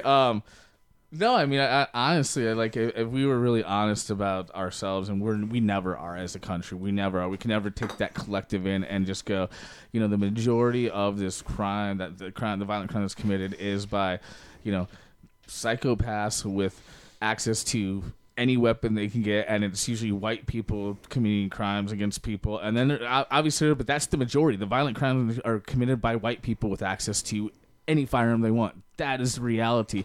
And until we start, like, it is the same thing. It's just a labeling difference. Until we really start, I think that a civil war is on the brink. Like, no. I really feel like nope. No chance. No. You know why? Wow, cut that down. Because we have highways. No, because people are too comfortable. Yep. And because just enough. People have there's just enough convenience to keep people from the idea itself of giving that up. So it's a totalitarian. I found a really weird sticker at a bus stop recently. I posted a picture of it. It said, "A totalitarian state will not be forced upon you. It will be bought in the blind desire for convenience." And that's why, as much as happening right now, like a lot of like it is happening. This country that we don't want to like again, like that inherited wealth it's so large that you can't even see it. You'll never know who these people are, and that's 60% of the GDP. That's like non-tax revenue, and so it's oligarchy. We are in an oligarch system, and like it's so weird to say that because you don't think you're always like, oh, we're drifting. No, we're in it right now, and people don't. They only get that weirdness post. You know what I'm saying? Like, so we just have to all start marrying those people that are inheriting wealth, and then it'll start distributing, right? That's how it goes. No, because just what it was sleeping with the rich people. No, because like our model is set up to thinking that, or our way of thinking is thinking that we're still in the Gordon Gekko era, where there's all these self-made millionaires, and all that revenue is taxed on different things. So all of a sudden, when it's just when the wealth is being transferred through an inheritance, it's less taxed. So it's not people self-made anymore, and it's going to go from 25% to 60% in the next 14 years. And that's what's going to blow up this sort of economy. I mean, unless there's a big change. Because remember when Bush came to office, they called it the death tax, and they started repealing parts of it. And so, like, it's really like we're already in the oligarch society, and it's like, do we want to go to total fascism? That sort of, and that's kind of the San Francisco model right now. I think San Francisco is playing with neo-fascist sort of economics in that sense of just using the market to sort of value everything, and it's like ultimately, Mother Nature can just blow this whole thing up, meaning a huge earthquake like 1906 would just ruin that market. Markets are man-made. That's the most ridiculous thing. So, like, during the bailout, Ralph Nader called it a society or culture and society of hyper-decay that would throw trillions of dollars to uplift a system that is completely broken and doesn't work. Yeah. And so you have, I think it's sort of weird to like I don't think people want to acknowledge that they've become the society that they never wanted to become. And I think that's really where it is, and that's acknowledging the present. So we reach back, that's the nostalgia. We don't understand irony, and the future is something that even though, like, we wouldn't be better in the future, but you can't be better in the future unless you acknowledge the now. The now, exactly. Yep. Yeah, I completely agree with that. That's why I'm doing so much work on myself, because you can't be happy if you don't love yourself. Absolutely. And stop worrying about nostalgia.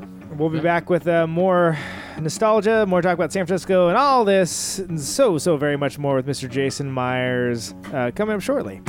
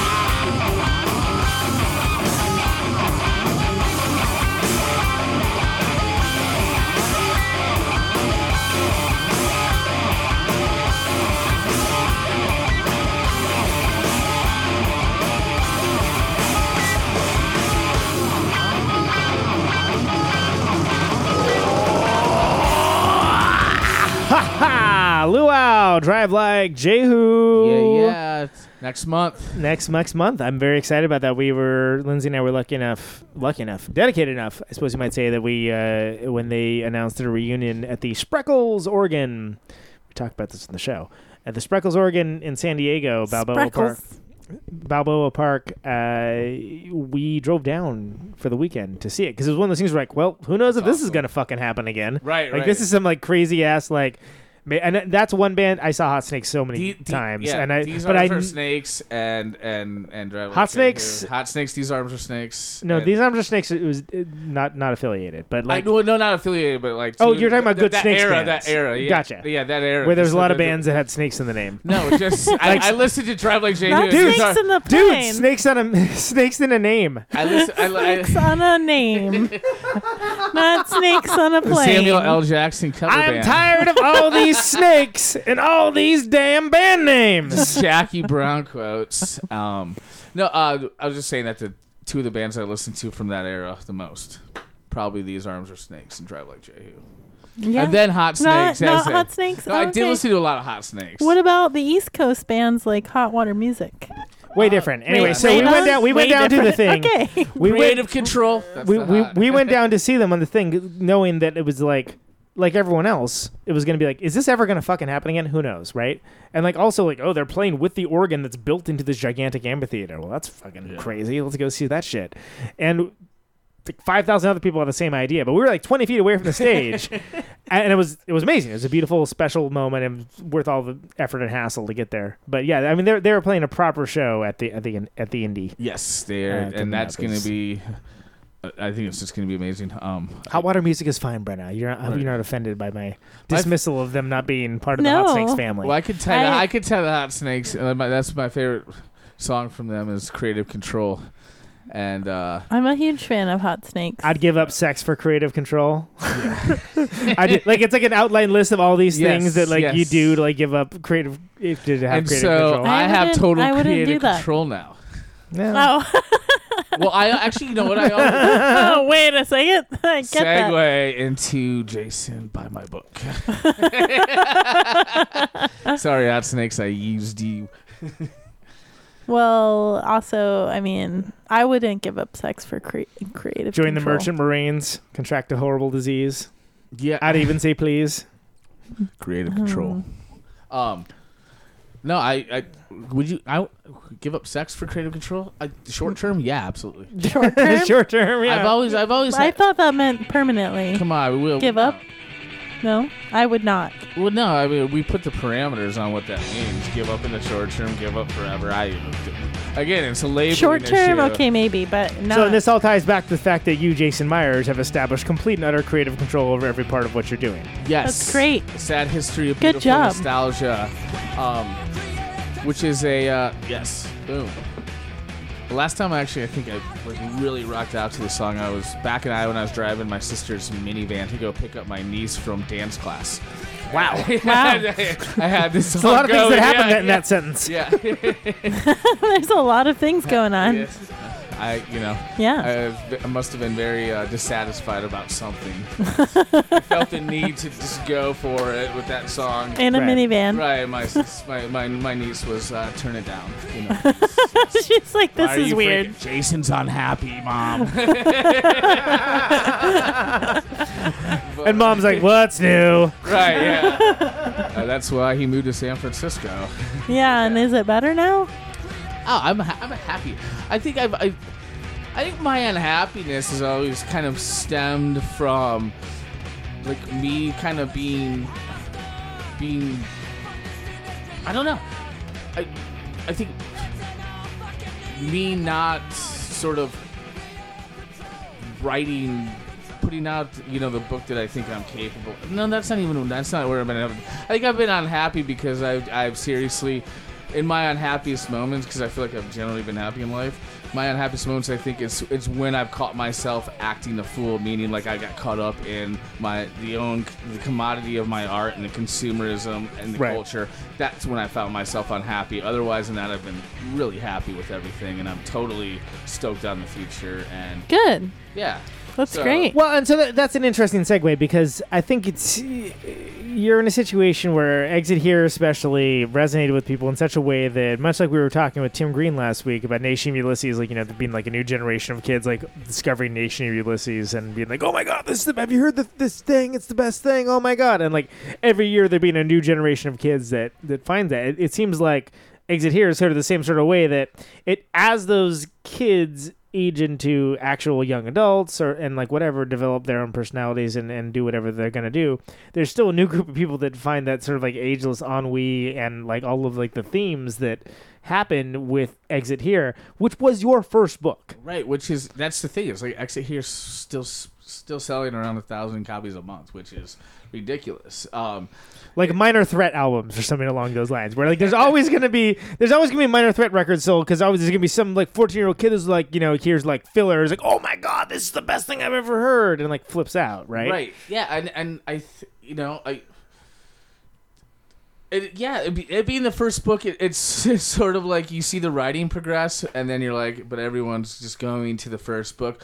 But like, I understood it because I feel like that's one of the only books that I was really kind of forward thinking about shit, or actually like really taking the time to, taking the time to sort of understand what the sort of dysfunction and unhappiness was within that character, where I feel there's a larger idea at stake in that book, and that sort of whole thing of like just being honest and truthful and figuring out like what is real and what's perceived, and what is sort of like just debauchery, and those distinctions. I think that really was that's why so many people who had never done those things in their life could read it and sort of empathize with Travis or be angry with Travis, but at the same time be engaged totally in that book. Well, and in the same sort of way that for me, reading Catcher in the Rye, my age, or even like in my late 20s versus reading for the first time, I got different things out of it. And right. Like, I actually felt a different level of empathy or patience with the character, of just like things that you're like, oh my god, that's totally the thing, to being like, that's not a real problem. Right. Right. Which isn't to say that the one, and again, harkening back to what we talked about earlier, it doesn't say that like the one isn't more important than the other. It's just a parallax view, right? Absolutely. You're coming at it from a different spot, right? So then, how have you found with these other stories, these other books that tell different kinds of stories? Because as I've gone on record to say before, I like Exit Here quite a bit, but I think The Mission is your best book. Like, I think that is my favorite. I think Run the Game's my best. Run the Game, actually, and I gotta say, I think Run the Game is probably a close second.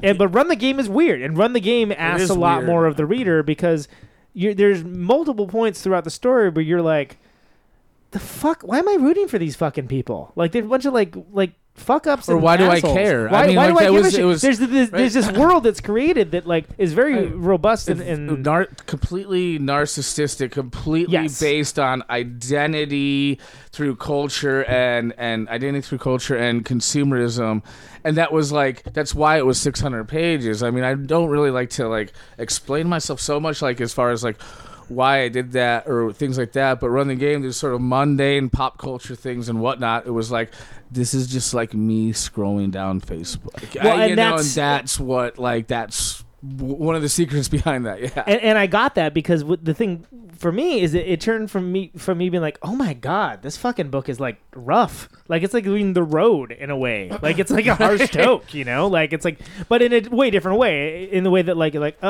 there's like this total like vapidity, but also like there's that innocence in there. That's like because it's been they've been so corrupted by forces, I think, outside of their own sort of control to an extent that they can't control it at that age. That like you're sort of like you empathize with the debauchery that they partake in and the sort of selling of themselves, because like why wouldn't they have done that? It's almost a desperate innocence and a desperation to feel much of anything at all, and tying these implicit and explicit goals to these sort of over fetishized ideas of what the possibility. Right, exactly. Thank you for saying that. Exactly. This whole thing, like people, and I've got so many emails, and I don't fault people, or I get why they. It's a harder read. It's a harder read. But people are like, oh, I really thought they were going to New York, and I'm like, what? No, that's not the point. The point is the wanting. No, right. Well, it's that whole like I'm shooting heroin, and we're gonna fantasize New York. We're gonna, it's like. no wonder why people actually probably do look to the past more, because like when they actually probably think about the future, they're fucked up.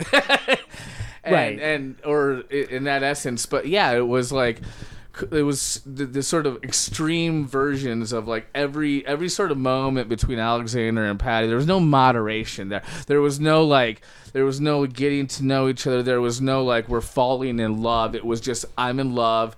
We're gonna like build a future. Fuck you. You suck. You're cunt. You're a dick. You know, like all in this that stuff. 16-year-old, 17-year-old, Right, yeah. like just like whoosh, snap decision. Right. Like we've been together for 1,000 years. No, it's been a week. And then so people, when the book came out and it was trashed right away, and people were like, "This is so extreme." And I was just going down through Facebook and I was like, "This behavior is mainstream.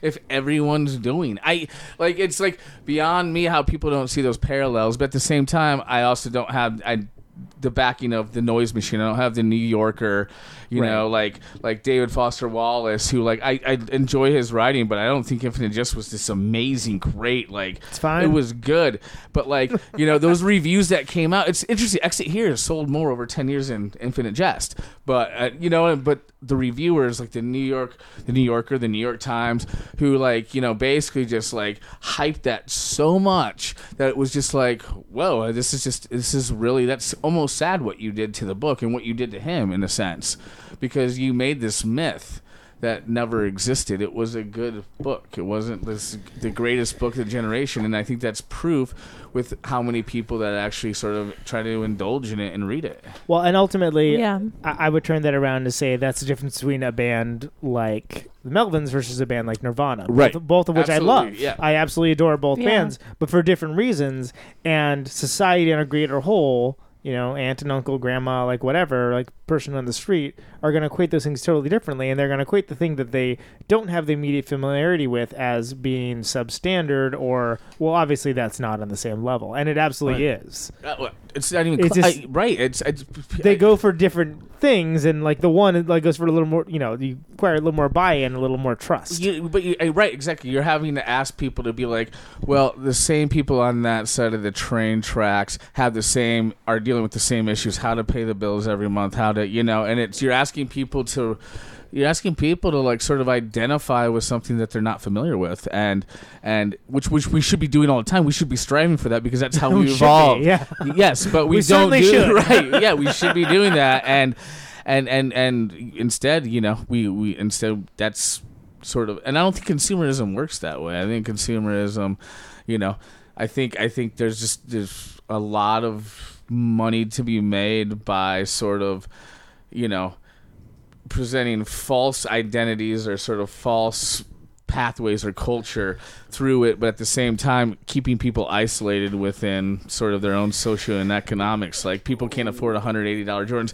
and that's what's funny is that like you see that when African Americans go in and buy the $180 Jordans, and then like they're wearing them, and then some TV shows interviewing them, and they're like, I can't pay the bills, and people look at the shoes, and then all of a sudden they're assuming the worst things possible about these associations, where it's like, we're all in the same struggle, man. Like, yeah. Well, but like, that has an idea of the commons too, and the idea of the commons has been actively attacked over and over and over again, because the idea is you want to keep people wanting, you keep people buying. Right. Keep people buying, then commerce will prevail. And that means I'm better than you. Is this false narrative of the winner, the loser? And speaking of which, new Jason Myers book is now on sale. And no, it's on sale February 16th. Oh, they can't pre-order? No pre-orders. No pre-orders. Never mind. So it's going to be available through... Have you seen the release schedule for this podcast? It'll work out just fine. Yeah. Sad history of beautiful nostalgia is, of course, what we're talking about. But, you know, ultimately, there are very few instances in the world of people that have made great profit or great strides upon challenging people's expectations and bringing in new ideas. It's usually giving either people what they want or what they think they want, or changing just enough of it to get some fulfillment out of it. I'm talking about a larger vantage point than, you know, just like a music world or a niche book world or something along those lines.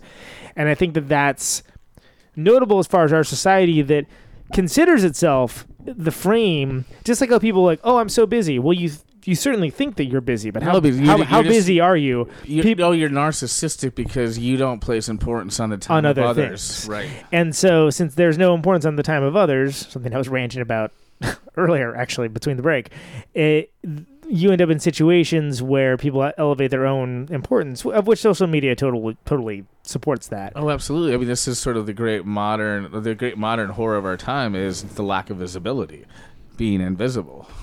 Well, it's just like being alone in a crowded room. It's being invisible in a public place. Right. It's that same sort of situation. Right. So, but you never are anymore because social media makes you visible at a show that you might know. You know what I'm saying? Like, you might be there alone, but like. But how much of that is true connection? It's not. It's not at all. I mean, there's nothing true or connected about that at all. And I think that there's been a great.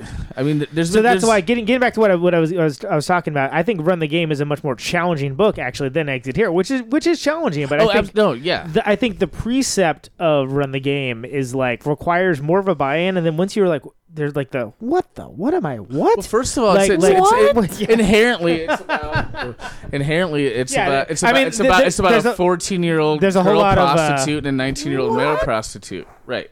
What? Sort of element to it, for sure. So, like, there's no starting from just the basis of the characters. Where, like, I've always thought, like, I like to challenge myself by writing characters that I don't think I'd particularly like or hang out with or be around, or I think it's challenging to make a case for people that you don't really like and you don't really agree with, like what they do, and to make them compelling and people like them. I think that is how you show your sort of true mark as a writer. And the story, I think, is inherently second. But some people would definitely disagree with me on that. But at the same time, like starting with the premise of in the Midwest in Indiana with a 19-year-old guy, in a junkie in a rock and roll band who's halftime hooker and a 14-year-old girl hooker. So I have no built-in fan through that. Even my fans of Exit Here, like if you just told them that was the premise. But then so building up on that idea of, it was this, like, breaking down. I mean, that Beaver Falls was a made-up city in Indiana. There was not a town in Indiana called Beaver Falls, and it was this sort of idea of this sort of, like, libertarian, like, factories of clothes, Beaver,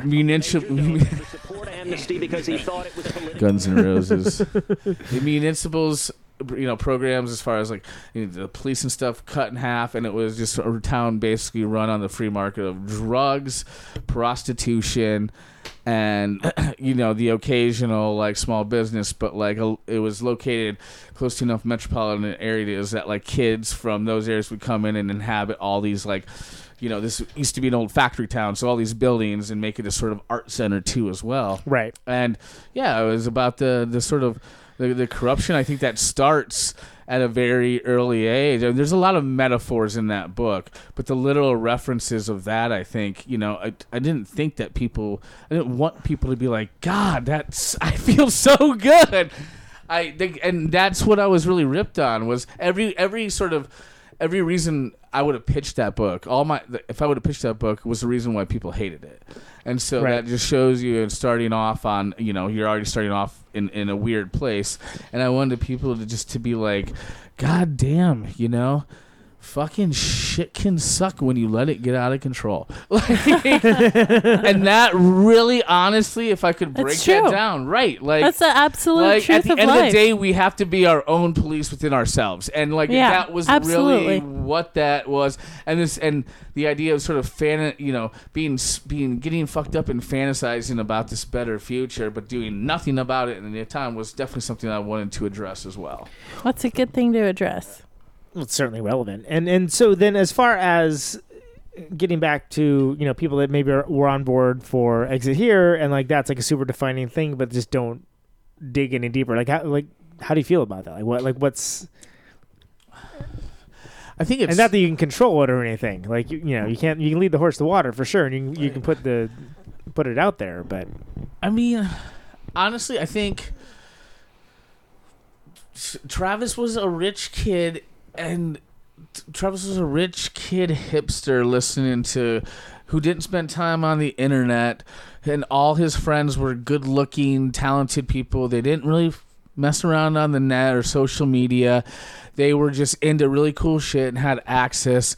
And at the same time, they all were very sort of like they understood these fundamental flaws and faults in themselves. And I think that was very relatable at that time. I think you were seeing like, you know, this was the culmination of the Vice era, you know. Of course, so you see rich kids dressed like scumbags, which is a joke in the new book, you know. Right. You know that band what is it, RSK, Rich Kids on LSD, is rich. I just changed the letters to Rich Kids Dressed Like Bums, and you saw that like Dash Snow was one of the biggest artists in the 2000s, but what people don't know is his family is the first art family of America, you know. So you had he's not coming up from a right, and Vice Vice fundamentally to me, Vice was about upper to middle class kids wanting to just fucking deny that absolutely wanting no part of what they were actually from, but using those advantages and then like basically sort of ripping off this sort of like working class poor style culture or aesthetic. And I think that really in 2007 that book was published, I think that's really that was the moment that was right for that book, and especially with it coming to like the genius move by Simon & Schuster to make it a co-release of YA too. This was coming after, which definitely is where it's going to resonate. Right, this was right after Twilight, and like my book happens to be right next to Stephanie Meyer in the YA. So, well, I mean, and this might be an interesting question. You might reject the precept of entirely, but if you were to, you know, go back with what you know now, like, would you do anything different with that book? With Exit here? Yeah, would you like try to challenge things a little more, like maybe like push it a little further, or do you kind of feel like it's everywhere I need to be? I think I mean I could. I wouldn't want to, because it's the same reason why I got caught up in not being able to do a sequel of it when I thought about doing a sequel, where it was like the story is just what it is. Like I would, if I would go back, if anything that I would do, I would definitely sort of like, it's like there's like Starship Troopers 3, by the way. I wouldn't have made it so dark right before Travis has that sort of that moment of like self-redemption. I wouldn't have made it so dark where everyone just goes out. Like, I think maybe that's sort of like what I wouldn't have done. Like, I really think like there was such a cynicism in me at that time where I was like, just everyone's gone, you know, they are all fucks. Yeah, but like, even at the same time, like inherently, like, I mean, look, even Travis, the thing that, like, he was leaving and what he got in trouble for, he didn't kill anyone, even though he thinks he might have. Like, like, he never did it, you know? And it was like, of course, like, he was monstrous in those actions of what had happened. It doesn't mean he wasn't being a terrible person. Right, but yeah, and so, like, and I think that's what, like, you know, this was excess out of control, but then people trying to sort of deal with those consequences. And I really think you can look at that just in society from basically, if you want to even look at, you know, just the way we behave from like 98 through with this, you know, Wall Street making so much money and consumerism and this rise of sort of technology and apps and people, you know, like, I think there's this general excess there. And like, I think it was sobering to see somebody who didn't have to do any of that to even he's not a good person. Like, he wasn't a good person. I know Travis Wayne is not somebody that he's not a hero. Right. I think he'd be a dick if I saw him and met him, like, you know. And so, like, yeah, but to see him question all that, and I think to actually be the martyr in that, because that was actually something that was he was a substantive martyr, which I think nowadays we have just martyrs without any substance. So, martyr without cause and a rebel without applause. Love it. And so I don't think I would have. I don't have no interest in going back and really. Sure. And I'm not trying to like say that you should. That's why the sequel, like, you know, when I tried to write it, was like, I don't have, like, at least now's not the time, because like Travis has nothing to say to me. Like, that character just didn't have anything to say to me at that moment. I tried, like, I really tried, and this was for commercial, and maybe this was all part of when Blaze was happening, and I was just so trying to like retain everything that I thought I lost, and really lost nothing.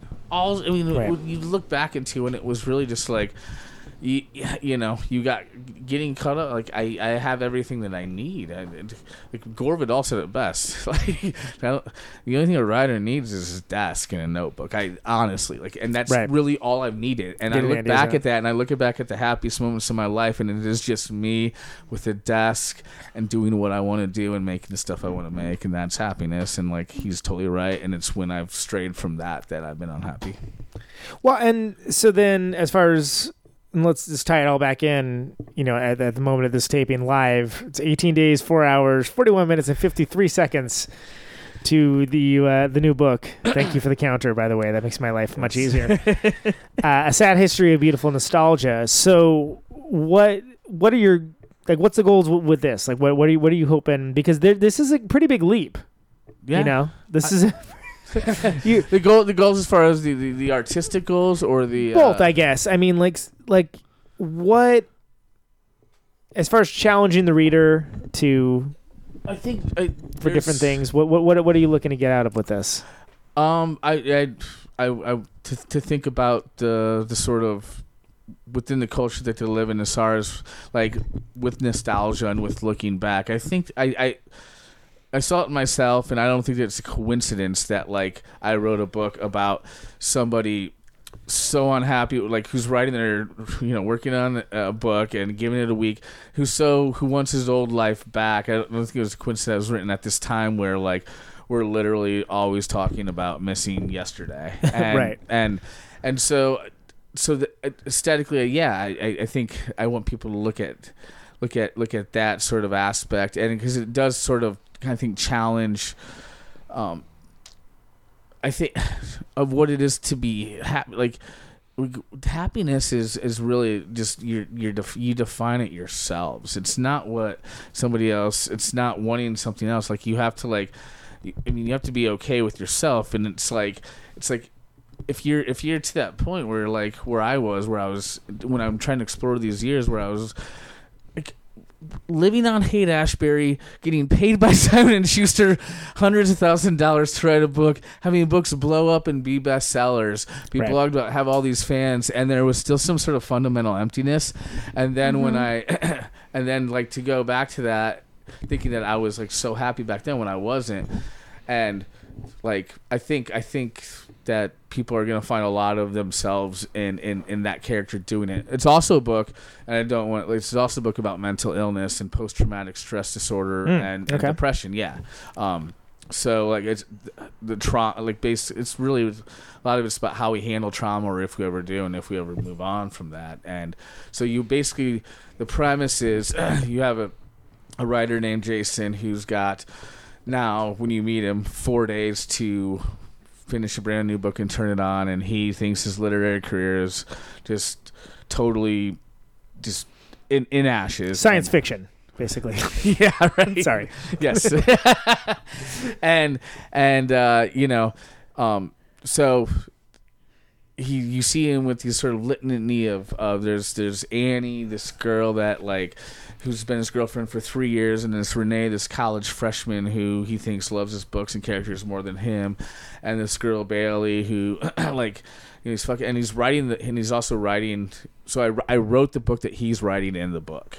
So it's a book within a book like that. So you get to read both, and that's adaptation style. Yeah, and that's where right, exactly, and that's where sort of like you kind of the YA comes, because the book within the book is about a writer himself who ends up having an affair with this 18-year-old girl who loves the writer of his, like, who's obsessed with this writer's ex-girlfriend. So it's this really sort of thing like that. So it goes really far in, and like and as the story sort of progresses through the book, things are very off. Like there's just things are not right. People are saying not the right things, and it's you're like what the fuck are you doing? Like literally, like what the fuck are you doing? But he's just progressing the story forward because he thinks he's gonna finishes the book, and then like everything will be great again, and it sort of just accelerates to this point of like him. I don't know. Read the book. Yes, read the book. I don't want to give away because there's not like the substance of it is this idea of being discontent with the present, and also too about it is how we treat mental illness in the country, how we treat post-traumatic stress disorder, which is weird because nostalgia used to be called post-traumatic stress disorder. That's what its original definition was. Because you weren't able to move forward from the absolutely past. Right. And the depression, the mental illness, the bipolarism in it is essentially it was a sort of because that this character is losing his mind literally, like he is not right, he's fucked up. Something ain't and it all unfolds because there's four sort of narratives. There's four narratives happening. There's his first person. There's his two sort of. His narrative with Annie, his girlfriend, and his narrative with he's having speaking of NPR, one of the narratives is he's having an interview on NPR 4 years ago after his second book was released. Protonic Reversal. Yeah. And then there's the book within the book, and so. But like one of the most astonishing things that I'd heard, and like it just shows how big of a joke this country takes mental illness because it's a really serious problem and it's fucked up and we don't do anything about it. Was that I found out that there are more deaths from suicides than car accidents a year. Think about that. Yeah, that for a second. So from the time you're a kid, you're taught that cars kill, cars are dangerous. You need a special license. We don't address mental illness until someone snaps. Right. That's scary.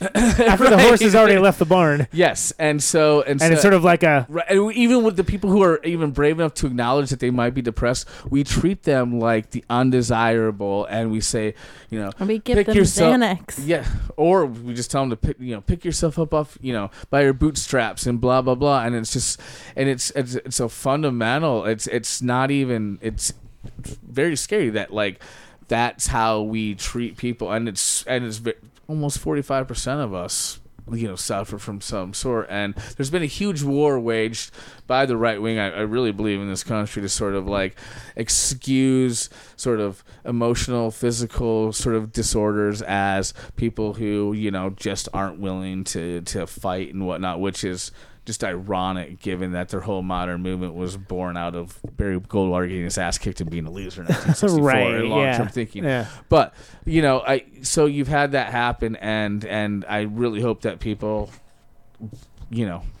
like, look at that because it's obviously I fight my own battles with depression and bipolarism, and I know how paralyzing that can be, and so that's a huge theme, and that's what happens when you are sort of depressed.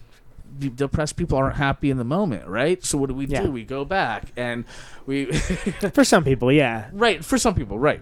I mean, we all respond differently, but I think when you're starting to see people who aren't diagnosed or have no sort of, very happy people all of a sudden being nostalgic about 2 days ago, things like that, I think that's a general sort of discontent of how empty this sort of consumer culture life is. Well, I mean, happy people have no stories. Well, that's not necessarily true. It depends on what your life is like. But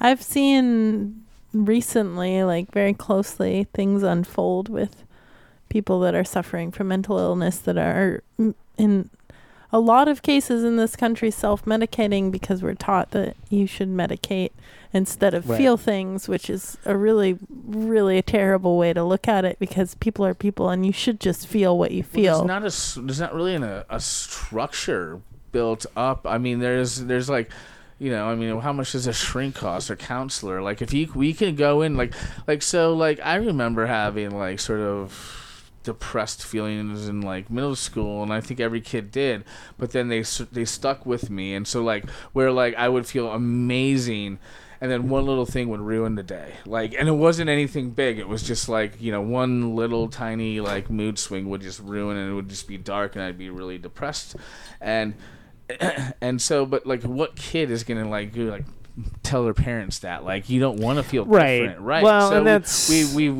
made mental illness into leprosy almost, like so undesirable, and so but at the same time you think that like you have people who are like sort of trivializing it. You know what I'm saying? People who aren't depressed saying they're depressed, or people blaming things on that, and like it just missed the point entirely. And it's kind of shitty because like there's no apparatus involved with like education at an early age going, shit, like, you might be fucked up.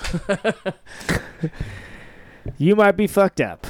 Right. Indeed. And you can do that without like using those words, or whatever. Well, or generalizing or whatnot. I mean, it's really about like I don't know what it's really about, but it's really about the person, right? Or acceptance. I mean, like honestly, like the point. One of the points in the book becomes like if we were all turned inside out, basically, and we saw the fucked upness that people had on the inside and the outside, would we even form relationships with anyone in this world? Would we? But we, so like, but we have to know that it's out there. Then our refusal to like even acknowledge or address this huge issue when there are more suicides than car accidents. Right. My God, there is a fucking epidemic in this country. Like, it's a real thing.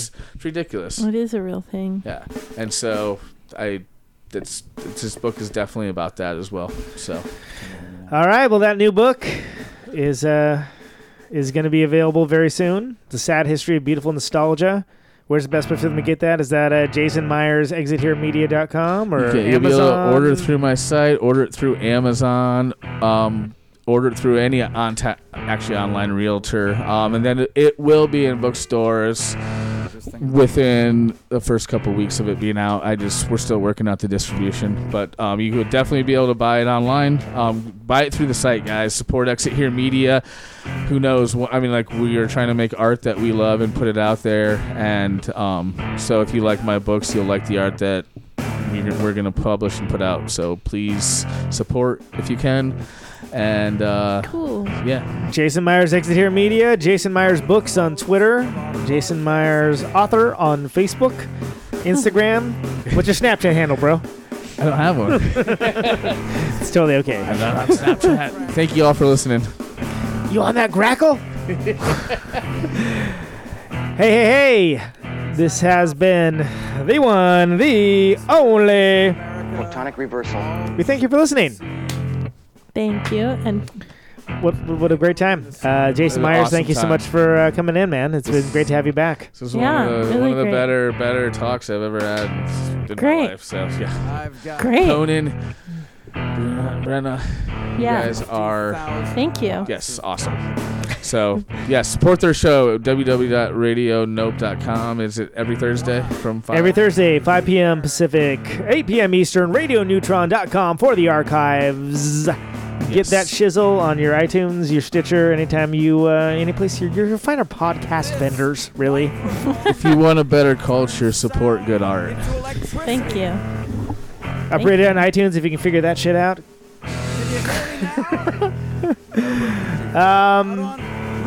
Yeah, anything else? No. Not at all. I'll check you later. Check you 400 later. blows, listen to them.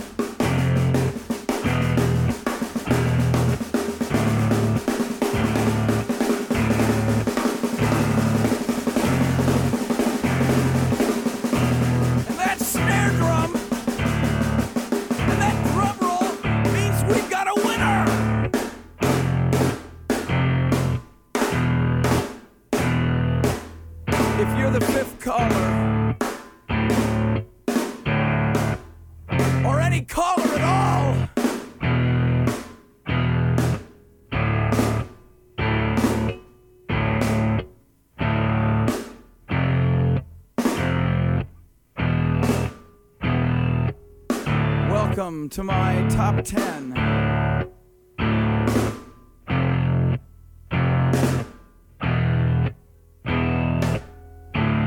I'd like to thank our sponsor.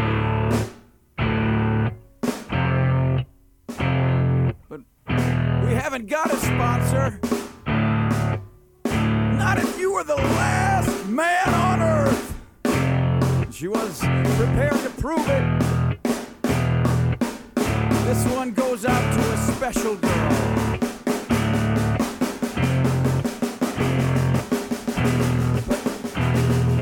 But there is no special girl.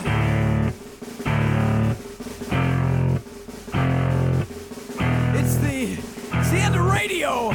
The last announcer plays the last record. The last what? Leaves the transmitter. Circles the globe in search of a listener. Can you hear me now? Can you hear me now?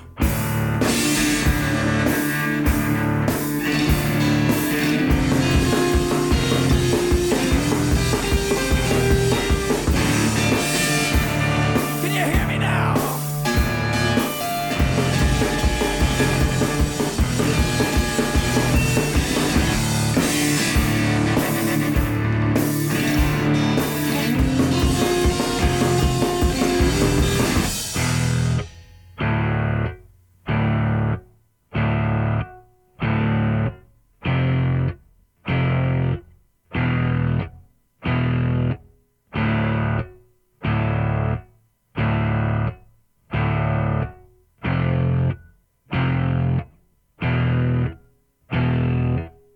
Is it really broadcasting if there's no one there to receive?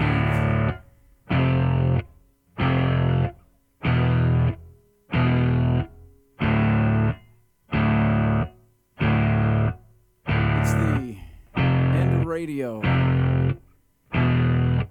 As we come to the close of our broadcast day,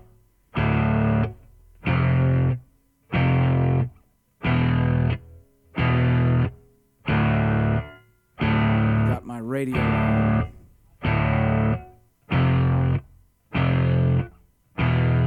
Can you hear me now?